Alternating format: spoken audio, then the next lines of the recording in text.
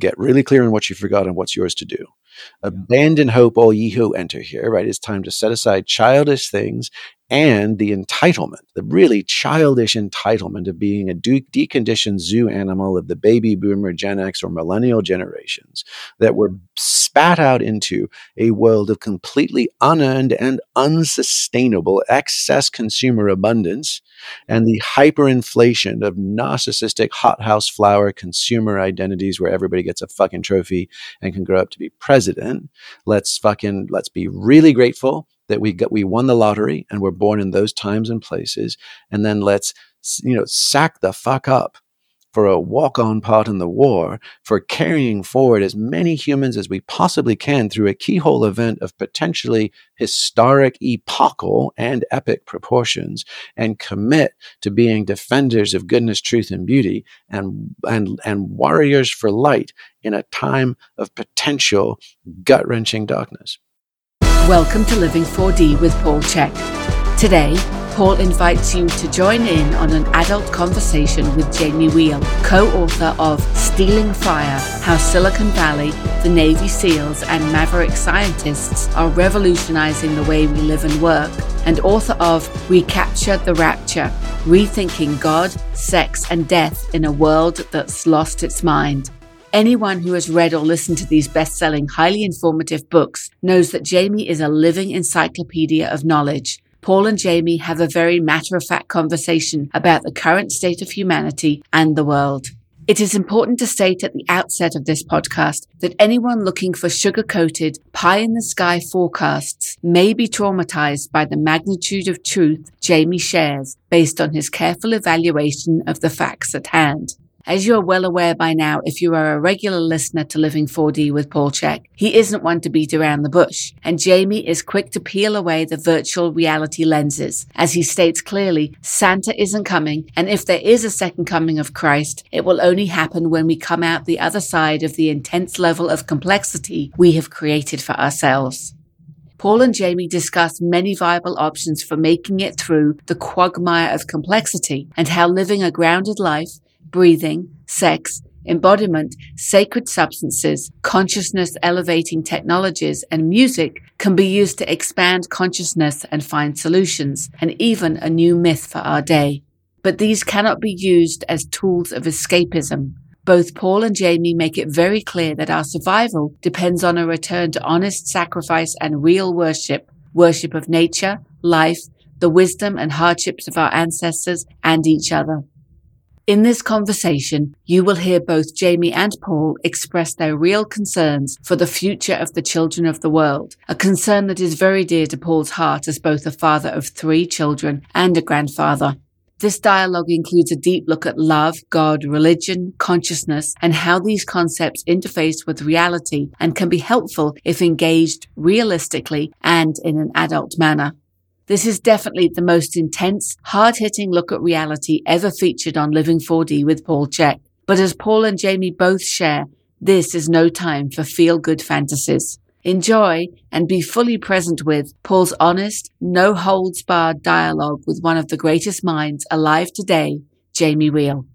Welcome to Living 4D with Paul Chek, and I am super excited. Today we have Jamie Wheal, author of Recapture the Rapture, with us. And that's the title of our show, How to Recapture the Rapture. Jamie is the founder of the Flow Genome Project. He's the author of Recapture the Rapture, Rethinking God, Sex, and Death in a World That Has Lost Its Mind. And it's too true. Mm-hmm. He's the co-author of Stealing Fire, How Silicon Valley, the Navy SEALs, and maverick scientists are revolutionizing the way we live and work. Jamie's an expert on peak performance and leadership, specializing in neuroscience and the application of flow states. I have read and listened to both of Jamie's books, and needless to say, the accolades he receives are well-deserved. To me, Jamie is a rare combination of ancient wisdom, common sense, and honesty, coupled with technical savvy. So, Jamie, welcome to Living 4D. It's a great pleasure to have you here. Oh, thank you, man. And thank you for that last sentence. That's totally novel and much appreciated. I think it's true. Like I said, I've been through both of your books. I've watched a number of videos. A lot of my friends speak about you. Aubrey Marcus, I think you did a podcast with him, if I remember right. Yeah, for sure. And Kyle as well. Kyle's probably one of my very best buddies, and him and I have done all sorts of neat stuff together. And he's a big proponent of my work and a student of mine and somebody that I love deeply. So that's great. Jamie, I'd like to know, who are the people you wrote Recapture the Rapture for? I asked that question because I think the people that need it the most are unlikely to read it because their programming is going to block them from looking at the truth of what's going on in their own lives and in the world. And I know that the people that, like me and those that are aware enough to read it, are the ones that have the intentions to wake up, grow up, clean up, and show up, as Ken Wilber would say, and make changes in the world. But I'm curious, who did you write it for? Did you have a target in mind? Well, for one thing, I've always just kind of trusted that if something is baffling or bamboozling me, or inspiring me or lighting me up, it's highly likely I'm not the only one. And so taking the time to just follow the threads of my own curiosity and bewilderment tends to and if I can do a decent job of sticking the landing and translating that into engaging stories and some kind of ordered fact pattern, that it's often helpful to other folks too. And that was some of the most consistent feedback I got about people reading Recapture the Rapture, was like, oh my God, you were saying the things that were in my head. These were just sort of crystallizing dewdrops, and once it's seen, it can't be unseen. It's sort of self-evident. And so that notion of translating transformation just feels something that I can't help but do. It feels natural and fun and really gratifying. And as far as a sort of a target demographic, it was more like a chronographic. It was like, I don't know who needs this book, but I kind of remember, I'll never forget the story of everybody, right? The Irish monks, right? Like there were these monasteries in Ireland that all through the Dark Ages had been writing. They had some of the original ancient Greek, basically manuscripts, and they had engaged them on parchment. And of course, parchment was so rare and precious that they would reuse it again and again, and they'd scrape off the old thing and they'd overwrite it, like overwriting on a DVD ROM or something, right? Yeah. And those were called palimpsests, and then some of them were discovered that had the writings of Plato, and Plato paraphrasing Socrates and Aristotle, and those got to Genoa and Milan and sparked the Italian Renaissance and Neoplatonism and all those things. So that I always found some version of like that as a thought experiment, plus like that Svalbard seed bank, like the one in wherever, that island off Scandinavia that has all the heirloom seeds in a vault, which are now actually sadly flooding due to global warming, which is a little bit too apropos, right? But nonetheless, there was an idea of, can we reseed, right? Agriculture, can we reseed the planet after some roughy bumpy time? And in the case of the Irish monks, can we reboot Renaissance culture?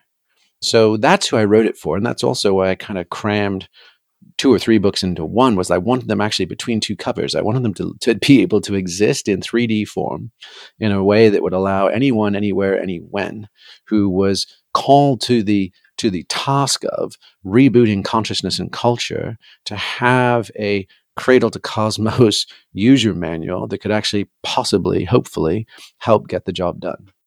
Yeah, I love the book. I thought it was a very comprehensive mix of concepts and ideas, and it really showed me that you've done a lot of research. But you can't write a book like that unless you're coming from a level of depth yourself. I don't think you can. So I really appreciate it. I thought you covered a lot of ground in between the covers of that book.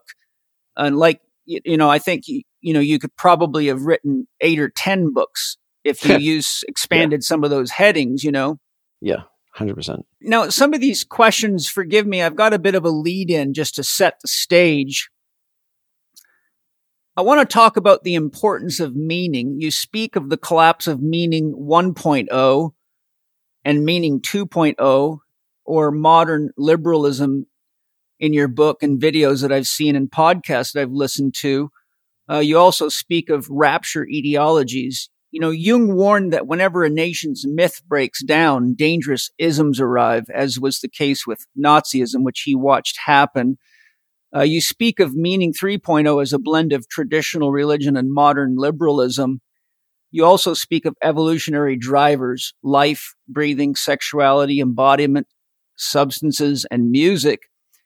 Though I agree with you on all of these issues of meaning 1.0, 2.0, and 3.0, and feel that the evolutionary drivers you've identified are vehicles to support the process of healing integration, I'd love to share your thoughts on how we go about restoring meaning, not just meaning in the standard sense, because almost everyone that lives their lives or lives out their opinions, be they of a holistic orientation or scientific materialist orientation, has beliefs that produce meaning for them. I'm interested in your thoughts on how we get back to restoring meaning that aligns with the necessities of life on the planet, that is based on the laws and principles of nature before we ignite an irreversible catastrophe. So, yeah, that one. Yeah. That one. Yeah. So here's where I'm really driving at. If we, for a touch of more clarity, meaning and dreaming. Meaning is really related to values. And Jamie, it seems to me that we make to make the changes we need to restore homeostasis to the relationship between human beings and nature, we need to get clear on what values are life affirmative, not just for human beings, but for the great chain of being. And we need a collective dream that we can all direct our intention into. If source is pure potential, then in my philosophy, everything is a yes. So if you want to be an asshole, the answer is yes. If you want to be evil, the answer is yes. If you want to be a Christian, a Buddhist, a Muslim, or a scientific technocrat, or turn your body into a cyborg, the answer is always yes. So we can put pure potential into tension and begin the flow of creative energy and information to create what's best for all of us. So what I'm really driving at is I'm looking at meaning 1.0, 2.0, 3.0, and I'm really saying we're at a point right now with our relationship with this planet where if we don't get clear on meaning as it relates to the principles of morality, which is life affirmative concepts, and create a collective dream together that is based on what we all need together. We need food, we need healthy soil, we need clean water, we need clean air, we need to support the infrastructure of nature. So what's your thoughts on how we orient ourselves towards these things? Because the other things that you've mentioned as drivers are important, but if we don't get back to these infrastructure, meanings the things that I call are the essentials of the game board, I think we're going to maybe dance, sing, and smoke ourselves and cyborg ourselves right into oblivion. Pretty much. That's the shortest answer I've ever gotten. Yeah. So I mean, some of this is just that I think we've been using terms differently, but there's a happy place to meet in the middle, which is your notion of the dreaming, which you could also describe as like that's the realm of the imaginal. That is that's the mythopoetic. Like what big badass, galvanizing, valorizing, great stories can we live into?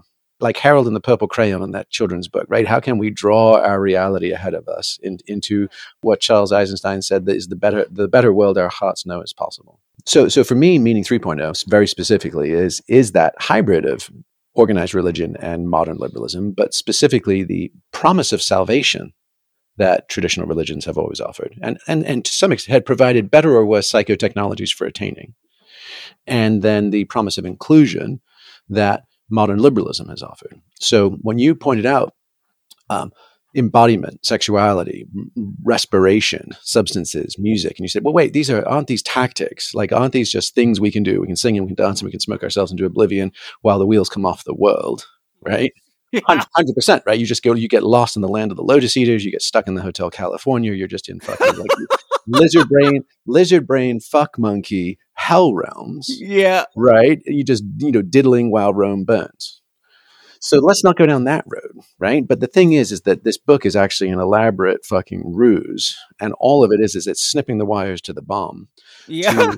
Right? to actually get into time traveling sex magic to save the world. So like that is actually what the study that we conducted was about. The chapters in that middle section of the Alchemist Cookbook introduced them almost, what is the word? Ex nihilo, right? Like let's just take a look at the field of respiration, friends. Let's take a look at sexuality, starting with evolution and moving forwards. But they're all actually hotwired to the crisscross crash at the end, which is if you engage in a host of very specific neurophysiological protocols, including boosting vagal nerve tone, ramping HRV, saturating the brain with dopamine and endorphins and oxytocin and anandamide, doing shifting EEGs into deep delta brainstem resets, and then load the primate nervous system with pain, pleasure, vibration, sound, orgasm, or a host of other neurological hyperstimulations, and you boost that system all at once, you basically get a global system reboot, which defrags a primate nervous system, which allows us to reboot into homeostatic equilibrium. And oh, by the way, you get lucid dreaming of a near-death experience as the fucking bonus prize. So phenomenologically, it's also bad to the bone, and you have access to hypercognition and unlimited bandwidth information feeds, aka these are the 21st century Western scientific protocols / cheat codes to the death, rebirth, initiation practices that have always been mythologized and arguably have been the seedbeds and anchors of civilization, technology, art, culture, and religion for as long as we've been monkeys with clothes, and probably a little longer than that.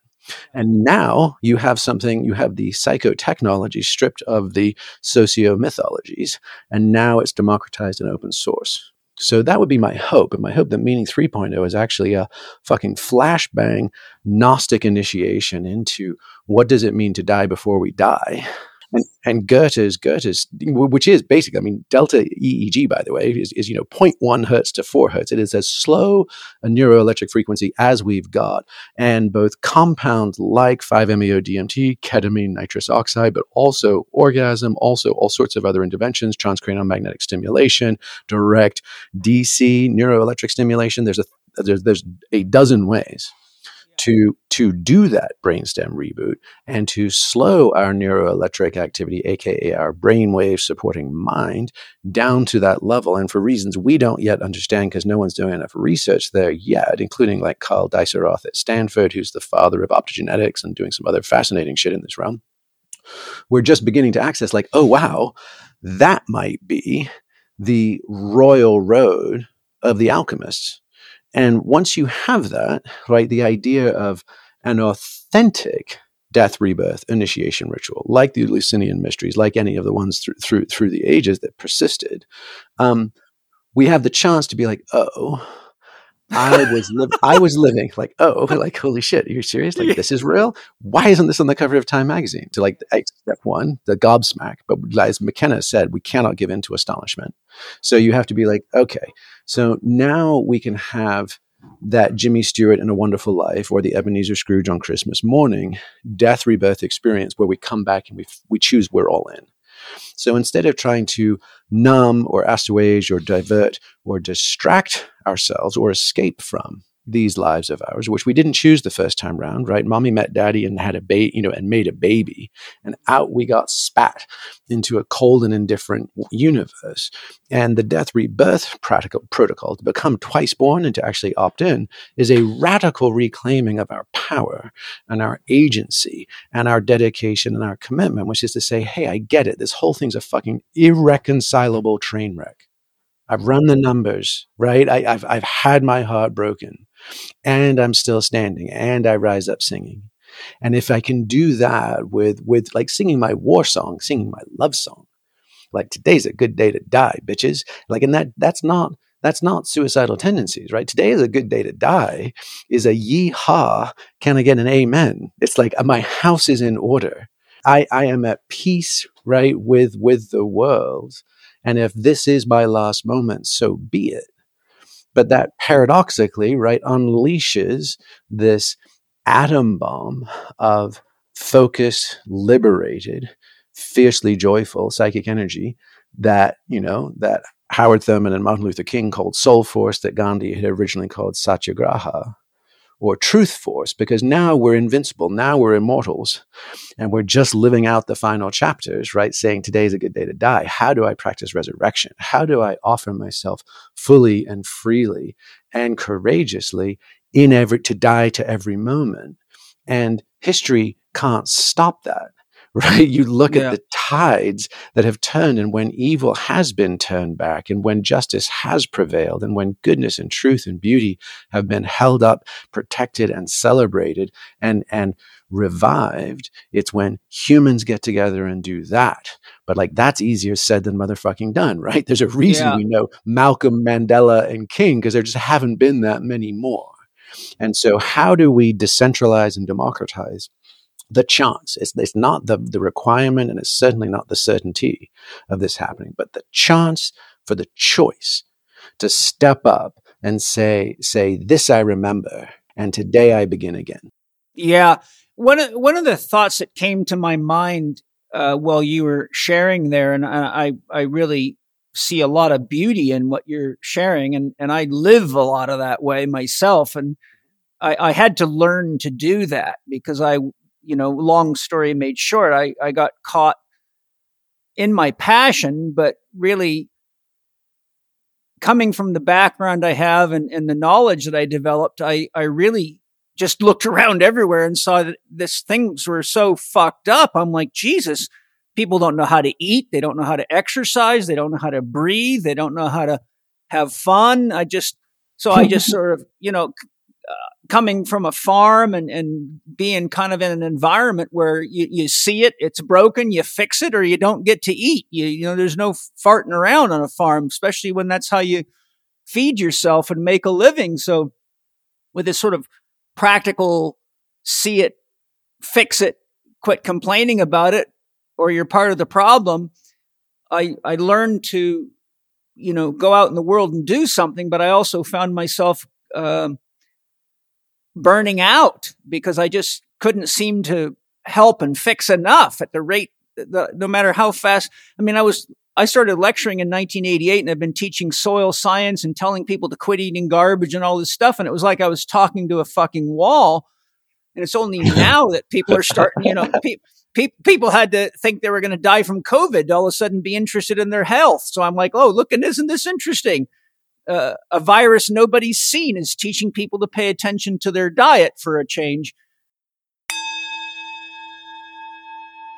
I've had the chance to work with some amazing people and companies over my 37 years of practice. People and companies that are creating life-enriching and ethical products. That work inspired me to partner with many of these companies in our CHEK-approved shop to bring you some incredible products that I know, love, and trust. And this December is CHEK-approved month at the CHEK Institute. Aho! For the entire month of December, our partners are offering you special discounts on CHEK-approved products like pendants from Biogeometry, EMF protection from Aries Tech, essential oils from Essential Oil Wizardry, organic food supplements from Paleo Valley, and ceremonial herbs from Celtic Secret. This is a great way to try out and enjoy products that I know will support you in being your fit, healthy best. And if you still have holiday shopping to do, it's a great way to find presents for your loved ones that everyone, including you, can feel good about.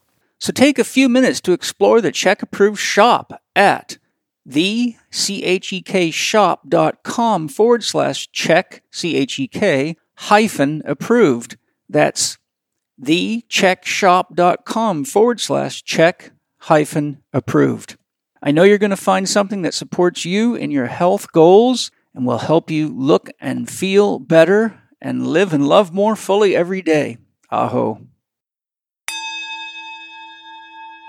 Historically, myths come through poets, artists, musicians, shaman, and the people that are inherently aligned with your 3.0 concept, no matter what age they were coming from. And it seems to me that if we can engage the very technologies that you've spoken about with the awareness that we have to make a transition because we're really on a gangplank right now, that we could usher in a new myth with conscious intention to be open and receptive to that. I'm just wondering what your thoughts are in that regard. So you say we could usher in a new myth where we're open and receptive to what? To the myth itself. I don't think you can make up a myth, or it's not a myth. It's just a story you're making. An archetype, you don't choose archetypes, they choose you, and archetypes are the foundation of mythological concepts.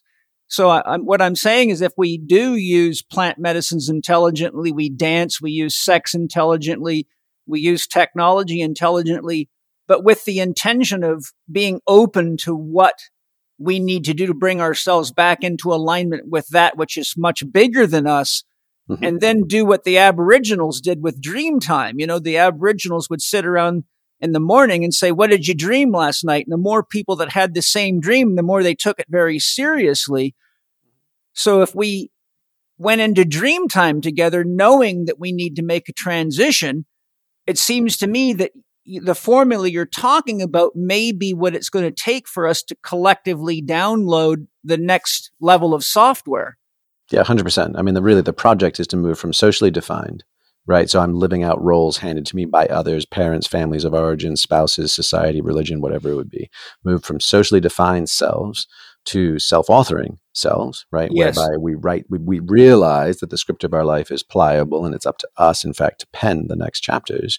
And then from self-authoring to surrendering. Yes, we can all enter Dreamtime, but it's fucking easy to fall asleep. Right. Especially, it's also, the other thing that I've seen. To nod off with a spliff in our lip and our dick in our hand, right? It's very easy to overstimulate and actually go to the lizard brain fuck monkeys on the island of Lotus, like bliss and pleasure. I mean, Tim Leary's 8 neurobiological circuits that Robert Anton Wilson spent a chunk of time unloading, right? He said the first 4, like, what is it? Anal, genital, gustatory, something, are all kind of mammals and primates with, vertebrae and nervous systems. But then the next 4 is where the sort of the alchemical project is. And the 5th one, the very next one you get to, the optional elective human sapiens one, is the hedonic circuit, which can either be used to then fuel all higher level development, aka Gorilla Tantra, or it can be a total cul-de-sac of sensation seeking, aka the Hotel California. So it's very much on us in service of what? So the surrendered life is a placeholder. You could call it Anthropos. You can call it Twice Born Humans. We can say that information is energy, is light is energy, is information, is consciousness, is source. Right. And just Wheeler's it's from bits as far as the physics that all of the universe is fundamentally at core information. And that by hyper optimizing some very specific frequencies in a primate nervous system, right, aka that deep delta wave global systemic reset we talked about as far as the death rebirth protocols, that you, like everybody from Henri Bergson, to Huxley, to even David Eagleman at Stanford, posit some version of this primate nervous system with a prefrontal cortex and enough synapses to fucking have subject-object self-awareness and theory of mind, as it is also conscious, gets to actually jack into, and I mean, this is impossible to say because the New Age has just trampled this terminology, but actually specifically a quantum culture and consciousness. So up until now, right, most people bungee jump into peak states. And whether it was historical, you had the esoteric shamans, priest class, whatever, it was very much kept tightly under wraps, but it was super fucking powerful and actually ran and governed most of those civilizations. It was that powerful. But now you've got everybody and their mother is just brain bungeeing to the back of beyond, but we're puncturing into those fields staying briefly, coming back hair on fire, and making up all kinds of shit and stories based on shoddy ass research we do on YouTube at 1 a.m. Right. So the question is what actually happens to the cartography? Like, how can we explore the Beringia of hyperspace? Like, what does it mean to actually find the land bridge between worlds, just like the Bering Strait was in the Ice Age, right? Like, how do we actually be the psychonauts that are the cartographers of multidimensional hyperspace in a stabilized downlink among hominids? Because what happens, and we lose our fucking minds every time it does happen, whether it's a dead show or it's a fucking cult or it's Kumbh Mela in India, right? You get or a football match in Europe. You get a whole bunch of humans together syncing on the same thing, and rad, wild, and crazy, super awesome, and also super potent, and also super unstable shit happens. But we've never objectified and mapped the physics and the metaphysics and the social physics of what does a bunch of people connecting in serial look like and mean. So up till now, we've had geniuses, we've had people brilliantly tapping into those realms, but they either express it only in the idiom of their time and place, their cultural baggage or lenses, or they keep that shit on lock. They don't tell anybody, but it's the secret to their success. So it's like how Albert Einstein would go into trance states in his rowboat in Lake Geneva. It's Joan of Arc. It's through history, it's been the muses, it's been grace, it's been all these, extra, what's the right word? Supernatural descriptors of where do humans get that rad information from that seems to be super useful, really on point, and generally beyond the ken of the mortal who brings it through. And if we just finally get to that place of like, hey, we can all jack into this together.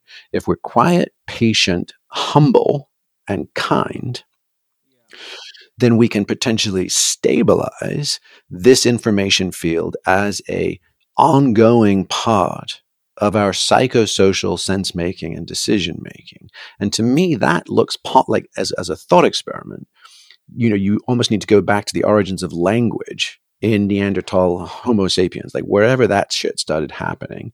You realized, oh, you were still a monkey with fur skins. You still had your opposable thumbs, your prefrontal cortex, and a vestigial tail.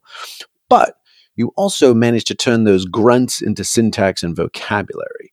And at that point, right, you uploaded a mimetic stack, a stack of compounding and meaning that allowed you to think of past, present, and future. It allowed you to do intergenerational transmission of culture, wisdom, and learning. It allowed you to think signs and symbols and signifiers and religion and philosophy. It allowed all sorts of things, but you were still a monkey, and you still had to do all your monkey shit, plus run the software of Logos. So now what happens when we upload the software of Kairos, where we actually maintain psychological access to the information substrate of the universe, and we do it not just in fractured individuals having momentary peak states with more or less garbled interpretations of what the fuck that was about, into, hey, we got some pretty good postulates and theorems. They're not laws, but they are reliable enough that we can run experiments and get relatively predictable results repeatedly over time.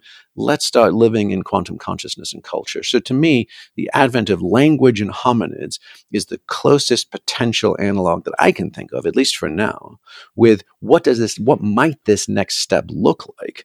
And what happens? And the only way to get there is to be fully surrendered. The only way to get there is to practice resurrection. The only way to get there is to die and be reborn. And then can we be lived by love, which doesn't mean happy thoughts. It's can we be lived by that implicit, the light and information and intelligence that is the Tetragrammaton, that is the Ark of the Covenant, that is the burning bush, right? As John Lilly said, he said, cosmic love is ruthless and utterly indifferent. He says it doesn't give a shit whether we want to hear its lessons or not. So I'm talking about being lived by that kind of love, and how does that be like actually the point of Meaning 3.0, and possibly our only hope for unlocking soul force at scale that allows enough human beings to stand up with courage and honor and dignity and concern and say enough is enough, and we are children of God in the Garden of Eden, and we are going to make this whole once again. Yeah, I'm in 100% alignment with you there. What rises up in me is a couple of things. in order for us to reach that point of using quantum access, hyperspace, whatever we want to refer to it as, but higher structure stages of consciousness on a collective, broad enough scale that we can bring enough in to put the pieces of the puzzle together to say, okay, we've got a picture emerging that's worth embracing here. I feel that we really need to have a common awareness of what we need now, and therefore a collective dream that has to be backed by values. For example, people come to me from all over the world because they've fucked themselves completely up on plant medicines, going off into the jungle and doing too much, too soon, too frequently, mixing medicines that don't work well together, and just kind of like kids in a candy store rotting their teeth out. And they talk a great show, but live a life like a lost soul. So I think if we have a common North Star, and then we have values, and you talked a lot about these things in your book in a variety of different ways, dancing all night, waking up shit-faced on a dance floor and dragging yourself to work with barf on your face is not a way to go about doing this. But if we can, like Terence McKenna in his book, The Food of the Gods, talked a lot about how he believes that it was eating mushrooms that expanded the brain and helped us get out of our ego and all these positive things. And I really believe there's a lot to that. But I think we're lacking a collective awareness of what it is that we're dreaming for, what it is that we're dancing for, what it is that we're doing the plant medicines for. And I think your book was a big step in that direction. I just feel that it's so fragmented, Yeah. Well, here's my hope. Here's the sort of e pluribus unum kind of play. I don't give this huge odds of happening. I just want to be super clear. I just see it as one potential. It's a little bit like Doctor Strange, where he like runs all the computations for all the multiverses of like the one way Thanos doesn't do the snap. It's a little like that, right? Which is that if, and it's a huge honking great if, and everybody needs to check this for themselves, but like just if sort of ontologically, if just at the big scheme of the nature of reality, we believe that a human exposure or direct experience, and you can call it death, rebirth, you could say the light, you could say whatever we want, but whatever that experience is, gained by a multitude of methods or psychotech, right? That if in fact it is self-evident, right? If in fact it is the peace that passeth all understanding, right? And if in fact it is uniquely tuned or calibrated or decoded, who knows, for each individual who experiences that, then that can be the commonality. That can be that's the unum, the one. But then the moment you get down even into the archetypal, right, it splits into duals again, right? You go from sunyata, the void, right, the undifferentiated, right, diamond sutra, down into the sparkles of light and all the colors of the rainbow. And that's beautiful. And so if we can have a decentralized operating system or scaffold, like, hey, if you're going to do religion 3.0, right, if you're going to make meaning about what you just saw, like, believe what you want to believe, right? This is polyglot and multicultural. Just never lose the faith, never lose the certainty of what that prime directive was, which is, arguably to be lived by love / support the good, the true, and the beautiful. And you don't need this is the one place in, at least by mapping, where I'm like, oh, there is a leap of faith. There is one step you have to take. Like typically most religions have all sorts, whether it's believing in virgin births or all life is suffering. There's a whole lot of like upfront assumptions you got to sign off on for the whole fucking system to work and boot up.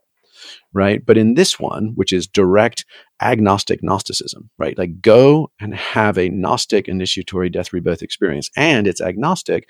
We're not going to tell you what it means because it is unenglishable. Otherwise if you start telling people what it means, then they forego their own experience. That's sort of the trick right there. It's like, that's why, like, Lao Tzu says the true Tao can't be spoken, but here's the part that I can tell you about it.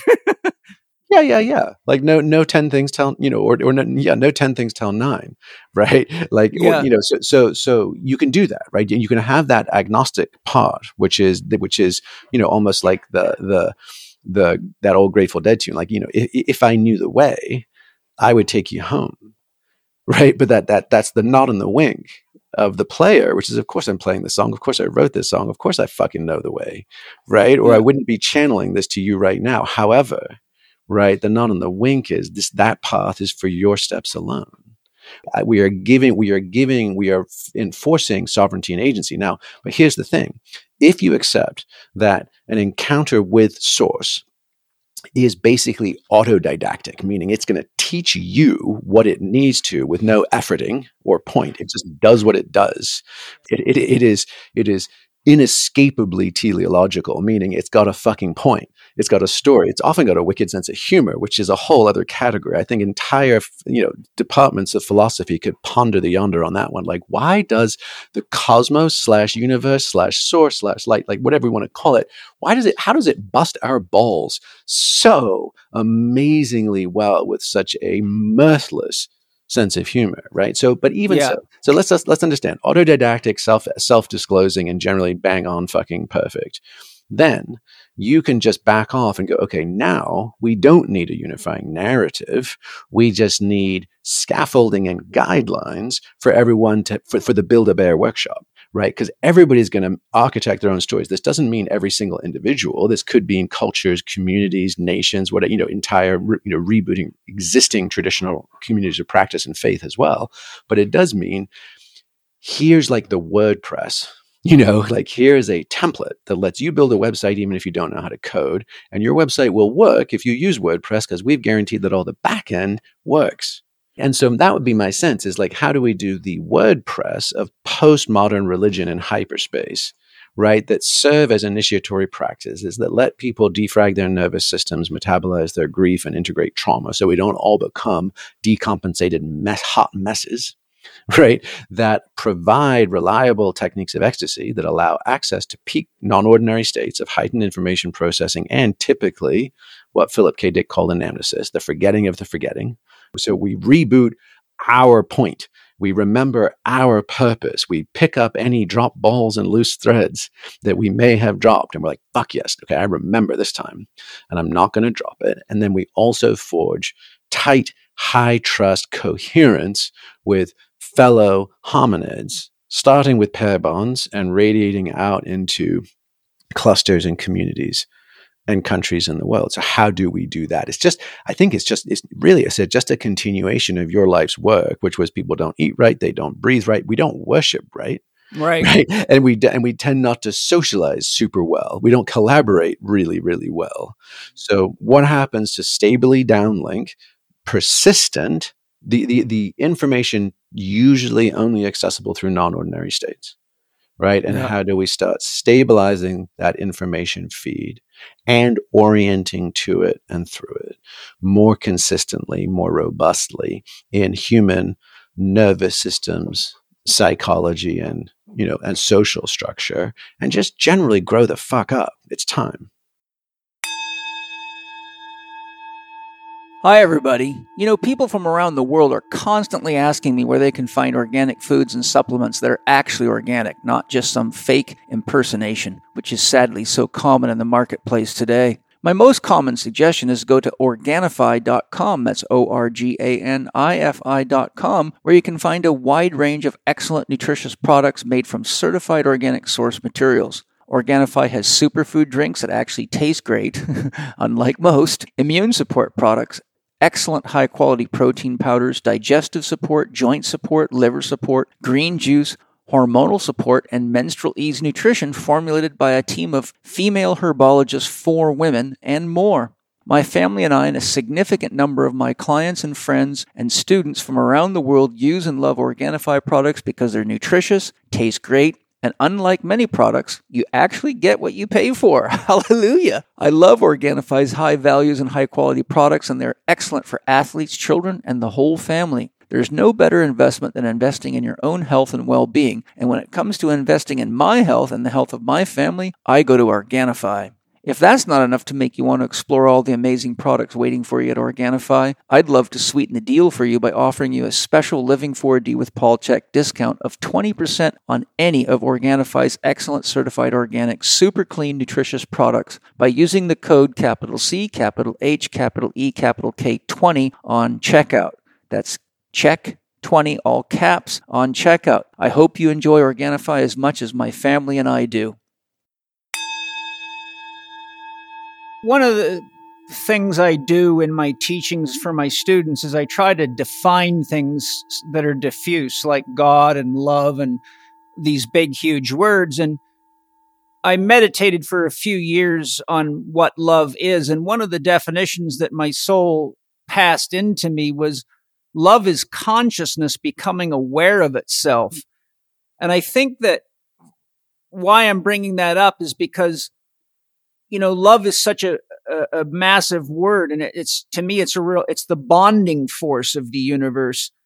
But I think that if we use everything you're talking about and we know that love is the bonding force, that if we can get into these states where we're not trying to prove something, but we're aware of what we all need, then consciousness becomes more aware of itself in us. And ultimately, we begin to fuse with the impetus for life. We begin to fuse with what's behind it all so that we can actually be more tuned to, trying to find the right words, to the ultimate direction of the unfolding of life itself, so that we're not paddling upstream all the time or wiping each other out, trying to figure out what it's all about. And I think that all of these things are really oriented around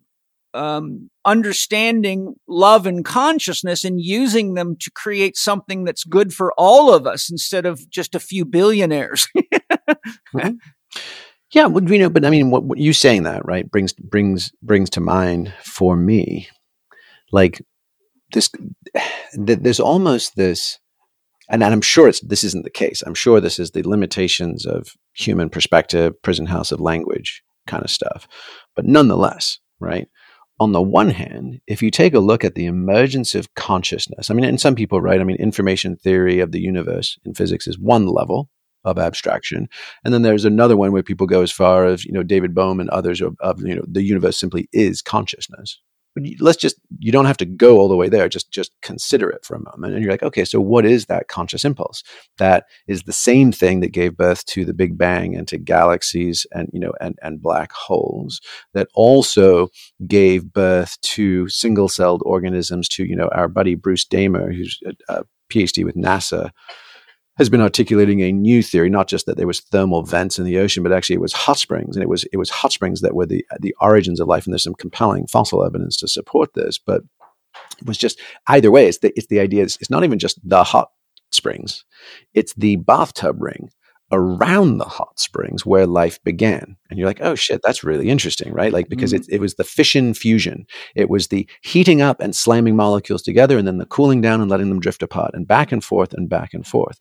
And you're like, oh shit, well, that holds up, right? Like, life is always most generative at ecotones or edges between things, like tidal pools for the ocean and the beach, meadows between forests and savannas, all these things. Those are the richest habitats, and it's the backing and the forthing.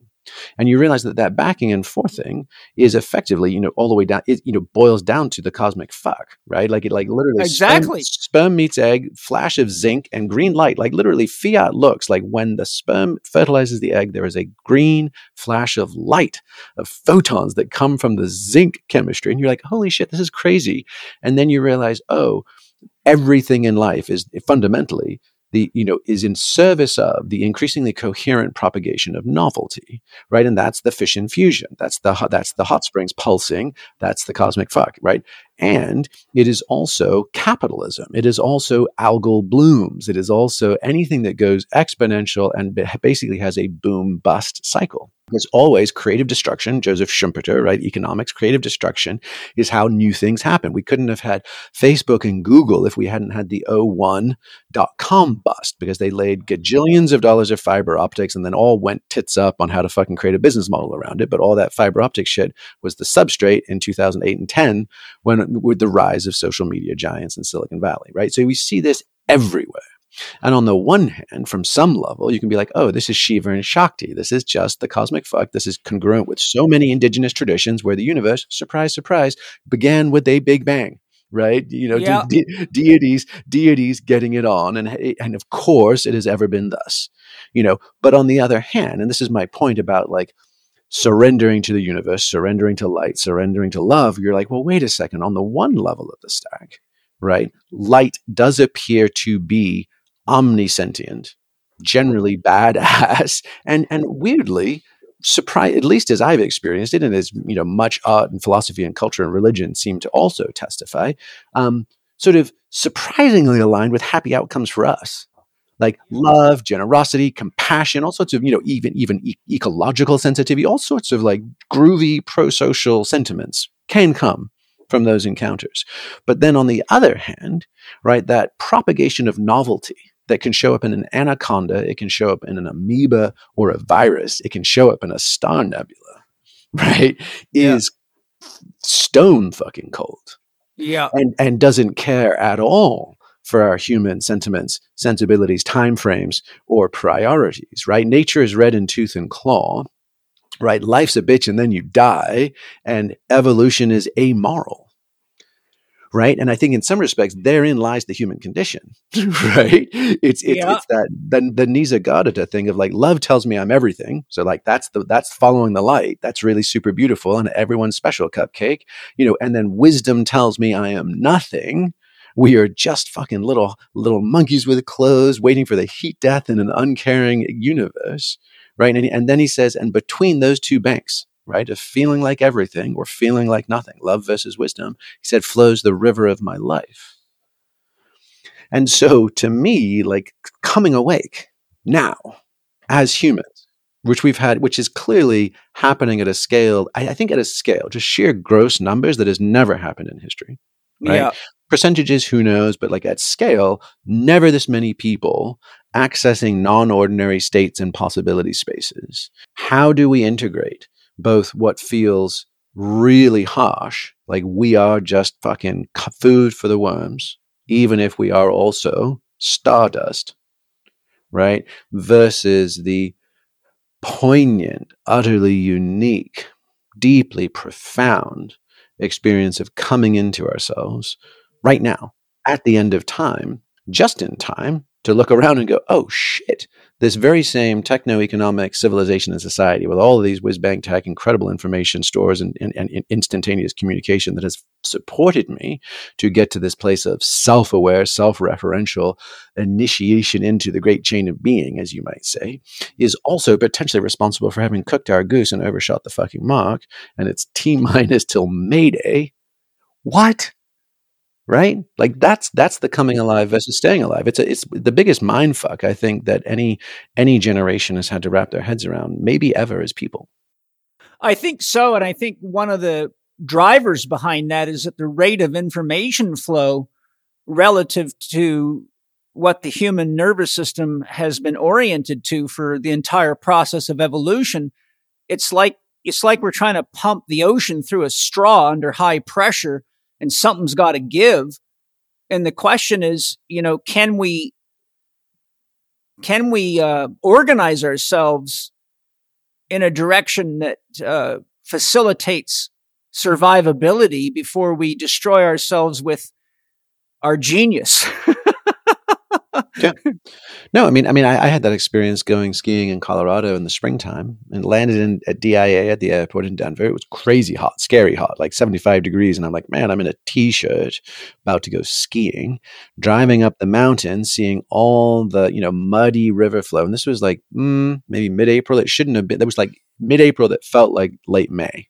Is kind of how it felt. And then I'm riding up this chairlift, you know, with giant steel pylons into big concrete pads and whizzing and whirring and depositing us up the mountain. I'm like, holy fuck, this is military industrial complex surplus. These are the guys from the 10th Mountain Division that trained to fight in Italy during World War II. They came back and founded Aspen and Vail and birthed the entire recreational ski industry. Not Nordic, can we get around during the winter and not post hole up to our hips in snowbanks, right? Like not that kind of skiing, but like get dragged up to the top fossil burning dinosaurs to get you there, to slide down on like P-Tech sintered bases with like hardened steel edges that are, the funner, the faster, the more rad. Let's put all of our energy into CAD design fucking super toys, and realizing, oh shit, like this is one hell of a flash in the pan. Like 50 years of downhill alpine mechanized skiing, where we just as literally like monkeys with vestibular systems are like fucking G-forces are rad, right? And railing turns and pulling a lot of G's and floating air and flipping and spinning and twisting is some of the most fun we can possibly have. Let's make that happen at scale. And then that very same civilization that's given us this glimpse of this joyful dance down mountains, right, sliding on frozen water, is also responsible for the fucking demise of that very possibility on this planet. Yeah. Like, that's a fuck ton to wrap our heads around and keep our day jobs. It is. And there's a million ways I can go with all that. One of the challenges I see is that a lot of the tech wizard billionaire type people seem to be very atheistic and don't give a fuck about nature. It's just an expendable resource to them. So they're like pushing everything to the fucking max, but they don't seem to have a sense of connection to the fact that we are, as you would say, apes with computers in our hands, and we still depend upon the integration and survivability of the ecosystem of the world, of nature itself. So it's like, everything that's giving us all these joy toys is also, unfortunately, driving the destruction of the playground that we use them in, and trying to find a balance between these two, because it feels to me like humanity, even the geniuses, are like teenagers that just got a hold of their mother's car and are laying rubber everywhere and sliding sideways and about to destroy the car, and have to walk home with broken limbs to say, Mom, and create some story about what happened to her car. But this time the car is the fucking planet and it's too late. So there's a lot of dynamics. It's like we're juggling way more chainsaws than we can handle right now. Mm-hmm. And yeah, well, I mean, it's a whole bunch of like strap on the big boy pants. Yeah, right? It is. Because the classic move is to go, oh, boo-hoo, basically, right? Techno-industrial civilization was a lie, and we're kind of in this unreconstructed family dynamic where we're mad at mommy or daddy. And there's someone else to blame, and we want to suck our thumbs, and maybe we go back to being hunter-gatherers, or maybe we go back to being farmers, or maybe we, do a retreat in Bali, or Costa Rica, and we try and retreat, right? Mm-hmm. But actually, and this is the big boy pants part, there is no fucking retreat, and not just for the obvious reasons that there's 8 billion people, or that we've so thoroughly degraded the carrying capacity of the ecological systems that used to happily support 500 million to 1.5 billion people through the Holocene, right? Not even, we couldn't even go back if we wanted to. The carrying capacity is too compromised. Yeah. Right. But on the other hand, and this is, study the 400 years of European colonialism, which was my subject area in grad school, because I was trying to fucking answer this question a quarter century ago, which was, where did we go wrong? How can we go back? Where was there a fork in the road, right? And Yuval Harari and Chris Ryan and Sex at Dawn, like they've all, there's this current, somewhat recently retrendy in public conversation, the idea of like, patriarchy, monogamy, industrial imbalances, that all began with the advent of agriculture 12,000 years ago. That was the fork in the road we should go back to. But then you study the intersection of technologically advanced civilizations against indigenous civilizations, and it does not fucking go well for the indigenes. And you fast forward to now, and you start looking at X-risks, and you look at AI and quantum computing and CRISPR gene editing and 1,001 other things. And even if you wanted to go fucking play engine, right? You're full Rousseauian, retro-romantic, Orientalist, or primitivist fantasy projection, the classic Western Civ thing, right? We fucked ours up, so now we fetishize other people's. Even if you wanted to play that balls deep, you'll get picked off by fucking infrared Apache helicopters, Hellfire missiles, right? And your crypto wallet that is supposed to be so radical and subversive will just get turned off. Like your cell phone, like Assad did in Syria, after the Arab Spring. Like the idea that wacky things like cryptocurrencies are somehow going to be able to poke a finger in the eye of Sauron and dodge a military industrialized tax collecting sovereign state are ludicrous. And yet at the same time, we can't turn our way from technological innovation, because if we don't maintain symmetry, parity, even at the level of guerrilla warfare, then you're only going to see, and this is actually our buddy Daniel Schmachtenberger's conceptualization, but it's basically hegemony or catastrophe. You either end up with the China model of full mega state surveillance societies, tops down controlling of all the humans, right? Or you end up with, transnational, multinational corporate digital hegemony, right? This is the Facebook to WhatsApp to that whole kind of world. Or you end up with unintentional perturbances, specifically catastrophe. And that in those cases, the tsunamis, the fires, the floods, the destabilization, the decrease in, the crop failures and collapses of fisheries, all that shit fucks everybody, not equally, but just indiscriminately. Yeah.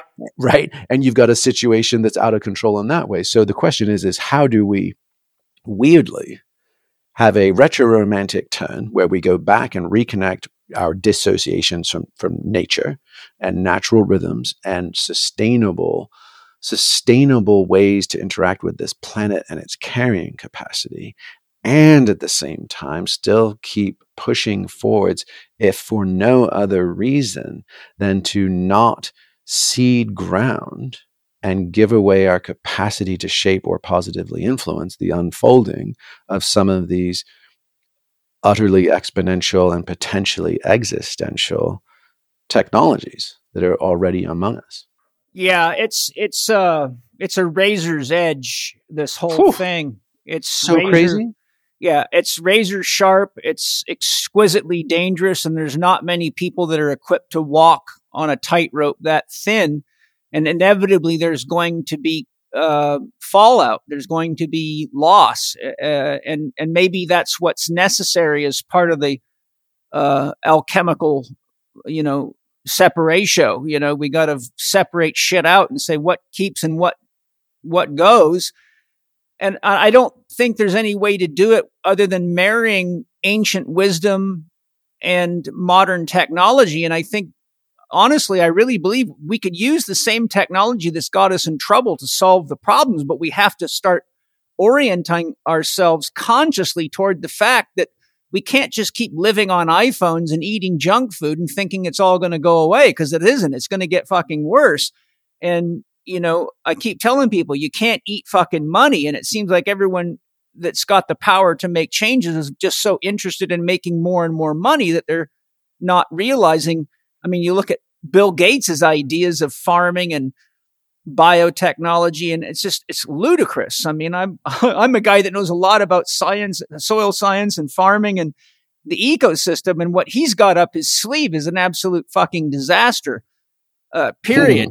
And so my point, here's a guy that's got the money to feed the world and change the world, but he's trying to control the fucking world and digitize it and monetize it while destroying nature even further. And I'm like, okay, somehow we got to get guys like this on board with the bigger dream, because he's going to wipe his own fucking life out and his own family and a lot of other people. And there's a lot of Bill Gates lookalikes with the way they think and behave.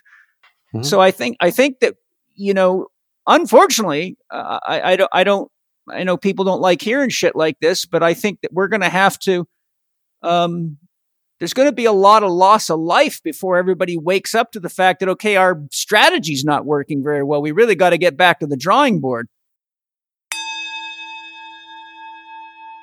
I'm sure most of you are aware, even though you may not like the taste of organs, that organ meats are extremely important and good for you. And I've got great news for you. Paleo Valley makes an amazing grass-fed organ complex that's unique and better than anything I've ever found out there. So much better, I wanted you to hear right from Autumn Smith, its creator, exactly what you're going to get from their grass-fed organ complex. Autumn, get us informed on why we should be using your amazing organ complex. Okay. Well, like you said, organ meats are nature's multivitamins. And when we use them, we feel this energy and this stamina. And most people don't like the flavor. So what we did was we took grass-fed and finished organs like liver and heart and kidney, and we just put them into capsules so that you can get all of the benefits, the beautiful benefits of organ meats without actually having to taste them, without liver burps, of course. And they're just freeze-dried. So again, they're not processed heavily in any way whatsoever, and they are sourced from American farmers using regenerative agricultural practices. And all you have to do to try it out is go to our website at paleovalley.com. That's PALEOVALLEY.com. And you can use the code CHECK15, and that's lowercase CHEK 15. And I sincerely hope you love it. We are lazy and efficient to a fault. Right. So just like a hummingbird will only fly 15 yards for nectar because any more than that, the calorie burn is, the juice ain't worth the squeeze. And for us, like, we are not wired to be able to process long-term, like intergenerational, exponential, existential trends or threats. It doesn't compute. So all of our reward circuitry and all of our pattern recognition and sense making is fucking rooted to I, me, and mine here and now. And anything beyond that, right, requires really fucking squinting and gritting our teeth and forcing the capacity to compute something else. But even if we can, which many thoughtful people are, Bill McKibben's been at this for decades. You've got Elizabeth Colbert writing stuff for the New Yorker. You've got David Wallace Wells writing in New York Magazine and elsewhere. You've got plenty of people tracking the unwind with good degrees of legibility and visibility. But then you've got 2 and 4 year political election cycles in most of the developed West, and you've got a quarterly reporting stock market. And those two things completely undermine any capacity to start holding a longer horizon and therefore working backwards from unacceptable outcomes to mandatory decisions. That cannot hold, because the structures and the allocations and distributions of power in quasi free market representative democracies is thoroughly broken. Yeah. And, we've got all this dopamine hit reward system through the social media systems and brainwashing technologies and mind capturing nets that work super well, but they're not taking us into a direction of awareness of what binds us all together, sustainability and sustainably. So people are kind of like getting further and further down the fucking rabbit hole. It's like beginners in a raft, not aware that they're headed for grade 5 rapids. They don't have helmets and they don't have any swimming abilities. And the number one maxim of river guides is rigged to flip. Right? No matter how tranquil you think the day is going to be, rig that fucking boat so it can hang onto your shit when it's upside down in a rapid. Just do it. But we haven't. No. And that's global supply chains, which we're seeing the gunging up of right now. They've traded redundancy or stability for efficiency. So everything's just in time overnight, and the whole thing is held together with WD-40 and duct tape. Like it's just tacking out at 10,000 RPM and can throw a rod at a moment's notice. And that's our entire civilization. And we're lazy and efficient, and we're like the hummingbirds, and we've got a whole bunch of mistimed or miscalibrated feedback loops, like the stock markets and our election cycles, to say nothing of Marshmallow failing the marshmallow test and wanting mine now. So like Tim Wu's stuff at Columbia, where, he's talked about net neutrality, he's talked about information technologies, and he's also talked about the advent of consumer marketing in the 20th century and its origins and what is kind of its deep structures.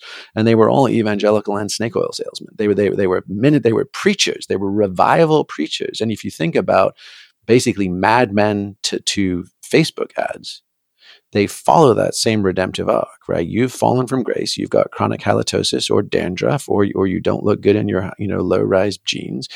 Here's the promise of redemption, right? Here's the collection plate, and then you will be escorted to the Lucinian fields forever after. You will be delivered to heaven or sex or self-esteem or whatever it would be. But like, we are a century deep into being specifically atomized, right? Cut off from kinship networks, from broader senses of self or responsibility, problematized.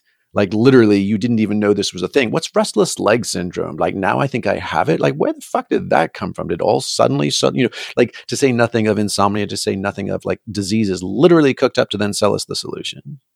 And the conditioning and priming that you deserve and should expect, right? Instant gratification, or it's Karen calling the fucking manager, right? So like, that's our worldview that we accidentally got raised in. The whole thing of like, your average third grader can identify something like 200 global corporate logos and doesn't recognize common farm animals and plants and foods. And the leaves of like less than 3 trees. You're like, whoops, right? Whoops. That's not a good way to train monkeys. And so we are deconditioned zoo animals, right? With misaligned feedback loops. E.O. Wilson at Harvard said that whole thing of like, we've got Paleolithic emotions and medieval institutions and godlike technology. We're 50,000 years out of date on our hardware. Like, that's how behind we are on trying to even process what the fuck is going on right now. And then our institutions, stock markets and politics, and education, just easy ones we've already been talking about, to say nothing of corporations, right, are medieval, totally maladapted to the current situations. And then godlike technologies, where now anybody, the infamous 400-pound dude with a laptop, in his mother's basement, like that guy can blow us all up. To say nothing of just the inexorable excesses of a fossil fuel, basically a petro state economy, which clearly doesn't have an indefinite runway. No, and it's and that's another frickin' game, because we've had free energy technology. I got books in my library going back to the 1800s with guys like Keeley developing perpetual motion machines, and Tesla's technology was confiscated. They've got the technology to get rid of all this fossil fuel, but they're making too fucking much money off of it. So they're trying to squeeze every goddamn drop of what they can get out of this planet. And to go back to your analogy with the WD-40 and the duct tape, here's the problem. Somebody sprayed the WD-40 on before they put the duct tape on. And that never makes for a good barnyard fix. So this all leads really beautifully into my next question, exploration, dialogue point, whatever it turns out to be. And it's this, Jamie, it's easy to get too close to the big screen of life and get lost in the pixels. Clearly, for as long as human records go back, we've been going from one war to another, one catastrophe to another, and it seems we've left a long trail of destruction. But viewed from a big picture outlook, we are all an expression of source, and we can validate scientifically that we are, and that we are not separate from the universe. So, Jamie, if we took a look at humanity from the expression of the whole, what do you feel the whole is expressing, learning from, and exploring? In other words, if we just get rid of the word God and say we're all the universe having an experience, or love is consciousness becoming aware of itself, what do you propose or ponder that the universe is experiencing through us? Because every atom in your body comes from all over the fucking universe. There's no one point you can say Jamie or Paul came from, or anybody else. I mean, I can break this right down to the chemical elements in the periodic table. And if you track them all back, it goes everywhere in the universe. So every one of us is the whole universe having an experience. So the question is, from the depth of the power of Jamie Wheel's mind, what the hell do you think the universe is trying to experience through us? Yeah, I mean, holy shit, right? That's a good one. And I think Iris Schreiber, who's a professor at Stanford, has written about this just the true ephemeral nature of our selfhood. She's like, look, man, and most people will know this. I'm sure you've probably riffed on these ideas before, but the idea that, every whatever, it depends on the parts of our body, but every 3 to 7 years, most of our cells have died and been recycled out. It's a little bit like Theseus's ship, like Theseus originally has a ship and you remove it plank by plank and nail by nail and sailcloth by sailcloth. And at what point is it still Theseus's ship when nothing is original? And that is us. We are all Theseus's ship. Like who I was as a 7-year-old or a 27-year-old has no physical correlation with me. And then you're like, oh, well, okay, well, that's fine. That's cellular regrowth, death and regrowth. I am the sum total of my lived experiences, aka my memories. And then you're like, nope, like all the research on memory shows they're totally plastic, completely unreliable, change constantly over time. And every time we have them or revive them, we rewrite them and overwrite them. So that shit is plastic and squishy as fuck. So then you're like, well, who am I then?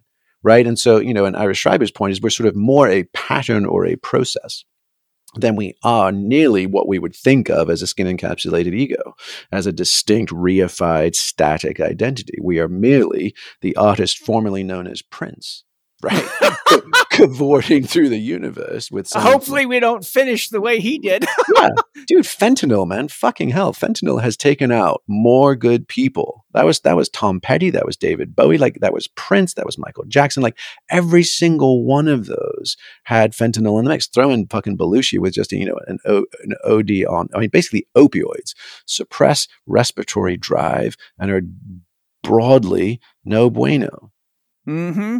Well, Einstein said the field is the sole governing agency of the particle. So when you talk about the ship and the parts being replaced, soul, from my perspective, is the organizing field that makes Jamie, and Paul, no matter how many atoms of water or air or food come in and go out, or how many, you turn over 2 million red blood cells a second. So the question, if I reframe it, is if the field is the sole governing agency of the particle and the field is consciousness, then all I can say is that consciousness is exploring itself. It's actually just like a kid in his dad's workshop saying, "Oh, what does this torch do? And what does this grinder do?" And it's like the old saying, if I can't remember how it goes, but it's about you throw a hand grenade in a print shop and a Bible jumps out the back, and it's like I guess what I'm saying is it seems from 60 years of my life looking deeply into all this stuff that I have to back this up with a statement. Many religions say that God is love and the highest form of love is unconditional love. The problem with unconditional love is it says yes to everything. By definition, there's no condition. So it seems to me that everything's just fucking grand. Die, cool. Fuck it, kill it, write it, suck it, plant it, grow it, love it, be a good boy, be a bad boy. It's all just game on. It seems to me, from a realistic perspective, it's just fucking game on. And whenever the outcome is, it's back to the field and we just start over again. Right? These are the rubs of timeframes and perspectives.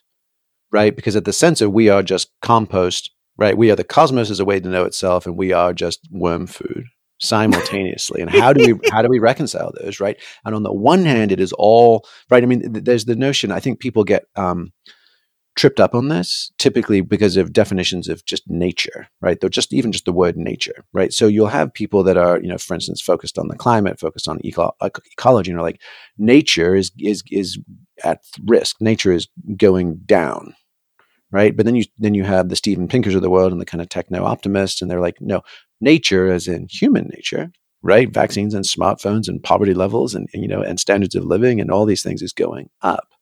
And then you have folks that are coming to your neck of the woods, which would be, universal nature or Buddha nature is perfect exactly as it is. And so we've actually got 3 terms all crowding the same word, nature or reality, right? And when we assign, things are getting exponentially better. Just look. And you see all the pro-social stuff. Things are getting exponentially worse. You can't deny it. Polar bears on ice floes and wildfires. Things are perfect exactly as they are, right? They are they are interwoven truth claims at different levels of the stack. So while we may be a way for the universe to know itself, and while we may be, who knows, maybe even all of our thrashing about and suffering and striving and failing and getting back up and striving again is actually essential spice for the stew. Who knows, right? But on the other hand, it is still our lot. We can't go cross-eyed and fuzzy and just piece out to cosmic timeframes, like people who would be like, oh, maybe this is the Kali Yuga. Oh, look at the forest fires. After the forest fires, there's green shoots, right? It's like, that's fine, but you don't want to be Bambi, right? Stuck in one of those 5-alarm blazes, right? So if it affects me, or it affects my children's generation, you can make a brass tacks argument that those are the only two perspectives that actually matter to humans in choice making. Everything else is abstract and academic.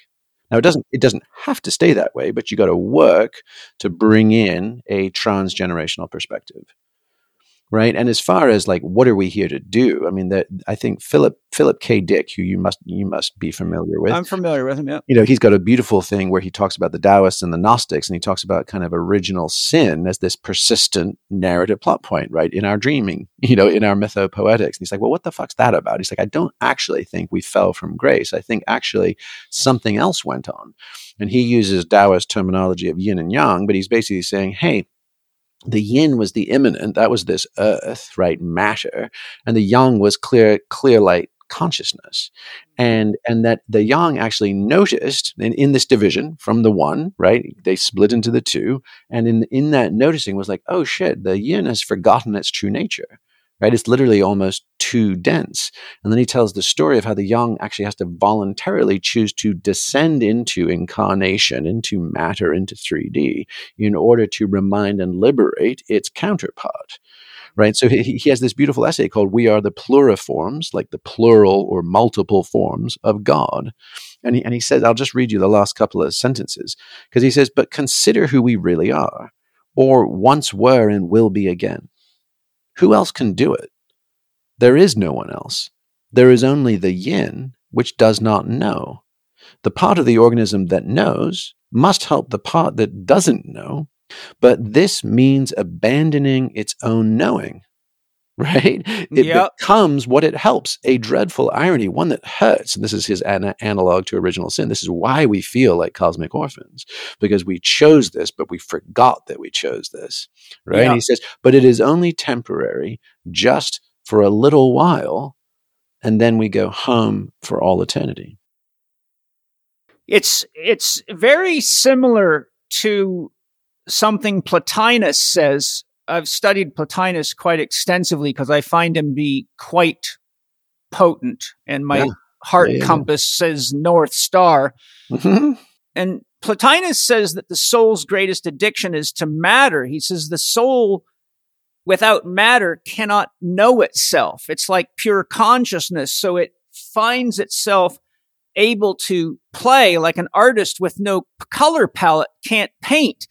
So he describes how the soul falls into matter and it gets so enamored with itself that it forgets that it's not the matter, but it was there to experience the matter, to create with it, to, you know, imagine a sculptor that forgets that he's the sculptor and becomes the statue and dies sitting there posing, you know?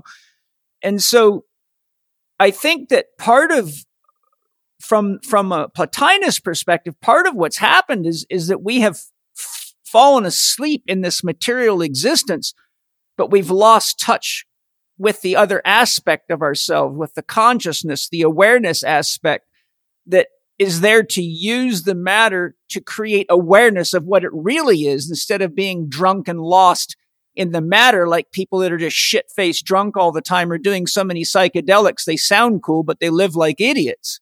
Mm-hmm. Yeah, exactly. And right. I mean, and that's been the case for so many mystery schools and wisdom traditions, and a ton of fiction, everything from the obvious, like The Matrix, to, I mean, that new Ryan Reynolds film, I think it's called Free Guy, which is basically like Grand Theft Truman Show, It takes place in a Grand Theft Auto like thing, and he's one of the NPCs. He's a non-player character, but then the people with the sunglasses, which are the actual players, the sunglasses give you this super rad heads-up display on everything that's going on, and effectively is the symbol of his sort of Gnostic awakening. Right, it's Plato's allegory of the cave. Right, so the question is like, how do we do that? Right, and I think again, Philip K. Dick uses that phrase anamnesis. He talks about how do we remember what we've forgotten? And fundamentally, it is potentially that nature of our abiding agency and point and purpose, the remembering of our yang quality versus yin immanence or immersion. And so those death rebirth protocols that I describe in the book and we've been riffing on a little bit, right? They seem to pretty fucking reliably deliver the experience of anamnesis. Now, what is yours to remember? What it is that you might have forgotten, that's yours and yours alone.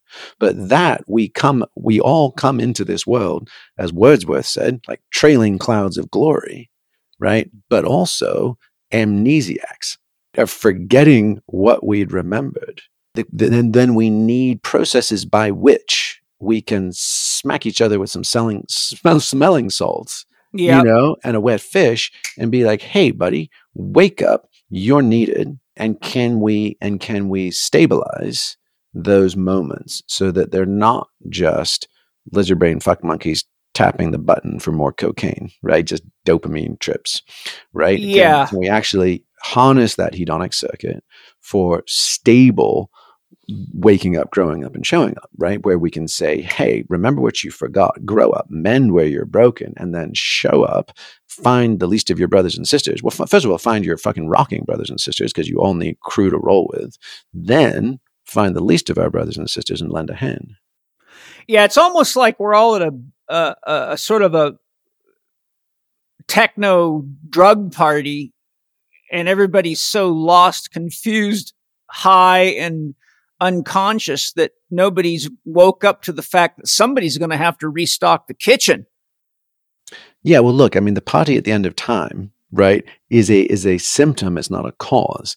Like if you ramp up our collective hedonic circuits, right, that fifth circuit that Leary was talking about, right, you end up with the best sex, the best drugs, the best music, the best partying. Like you end up with Burning Man, basically, right? Which is fucking second to none as far as rad throwdowns. Now, has it jumped the shark in certain areas? Absolutely. There's still a ridiculously profound psychosocial technology that emerged there over the last 30 years, without a doubt. And so you get to a place like that and everybody just loses themselves in the ooey gooey. And we forget what we came for, which was this is symptomatic of harnessing the hedonic circuit for access to the highest levels of consciousness. And I wouldn't even preface that with human consciousness, right? No. Right? So we're sort of opening up wormholes and stargates in the fucking kitchen, but everybody's too soused to notice, right? That we completed the alchemical work and now the missions begin, but everybody's fucking sideways or canoodling with someone else's misses. Oh my God. I gotta just call you when I need to laugh, because you've certainly got the most $10 words that you can wrap up in humor I've ever seen one human being do.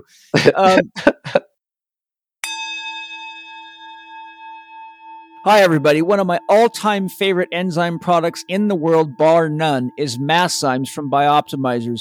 This is a broad-spectrum enzyme that works amazingly well. But since Wade Lightheart is co-founder of Bioptimizers and knows the intimate details of it, I wanted Wade to let us know how it is that Masszymes work so well. Wade, how does this product work so well? Well, first and foremost, it combines 17 different enzymes, including 5 different types of proteolytic enzymes, which work in the full spectrum, anywhere from pH of 2 to a pH of 12. So it'll cover all your bases on whatever your digestive or dietary needs are. We also combined it with an enzyme enhancer called Astrozyme, which improves enzymatic function by 30 to 60%.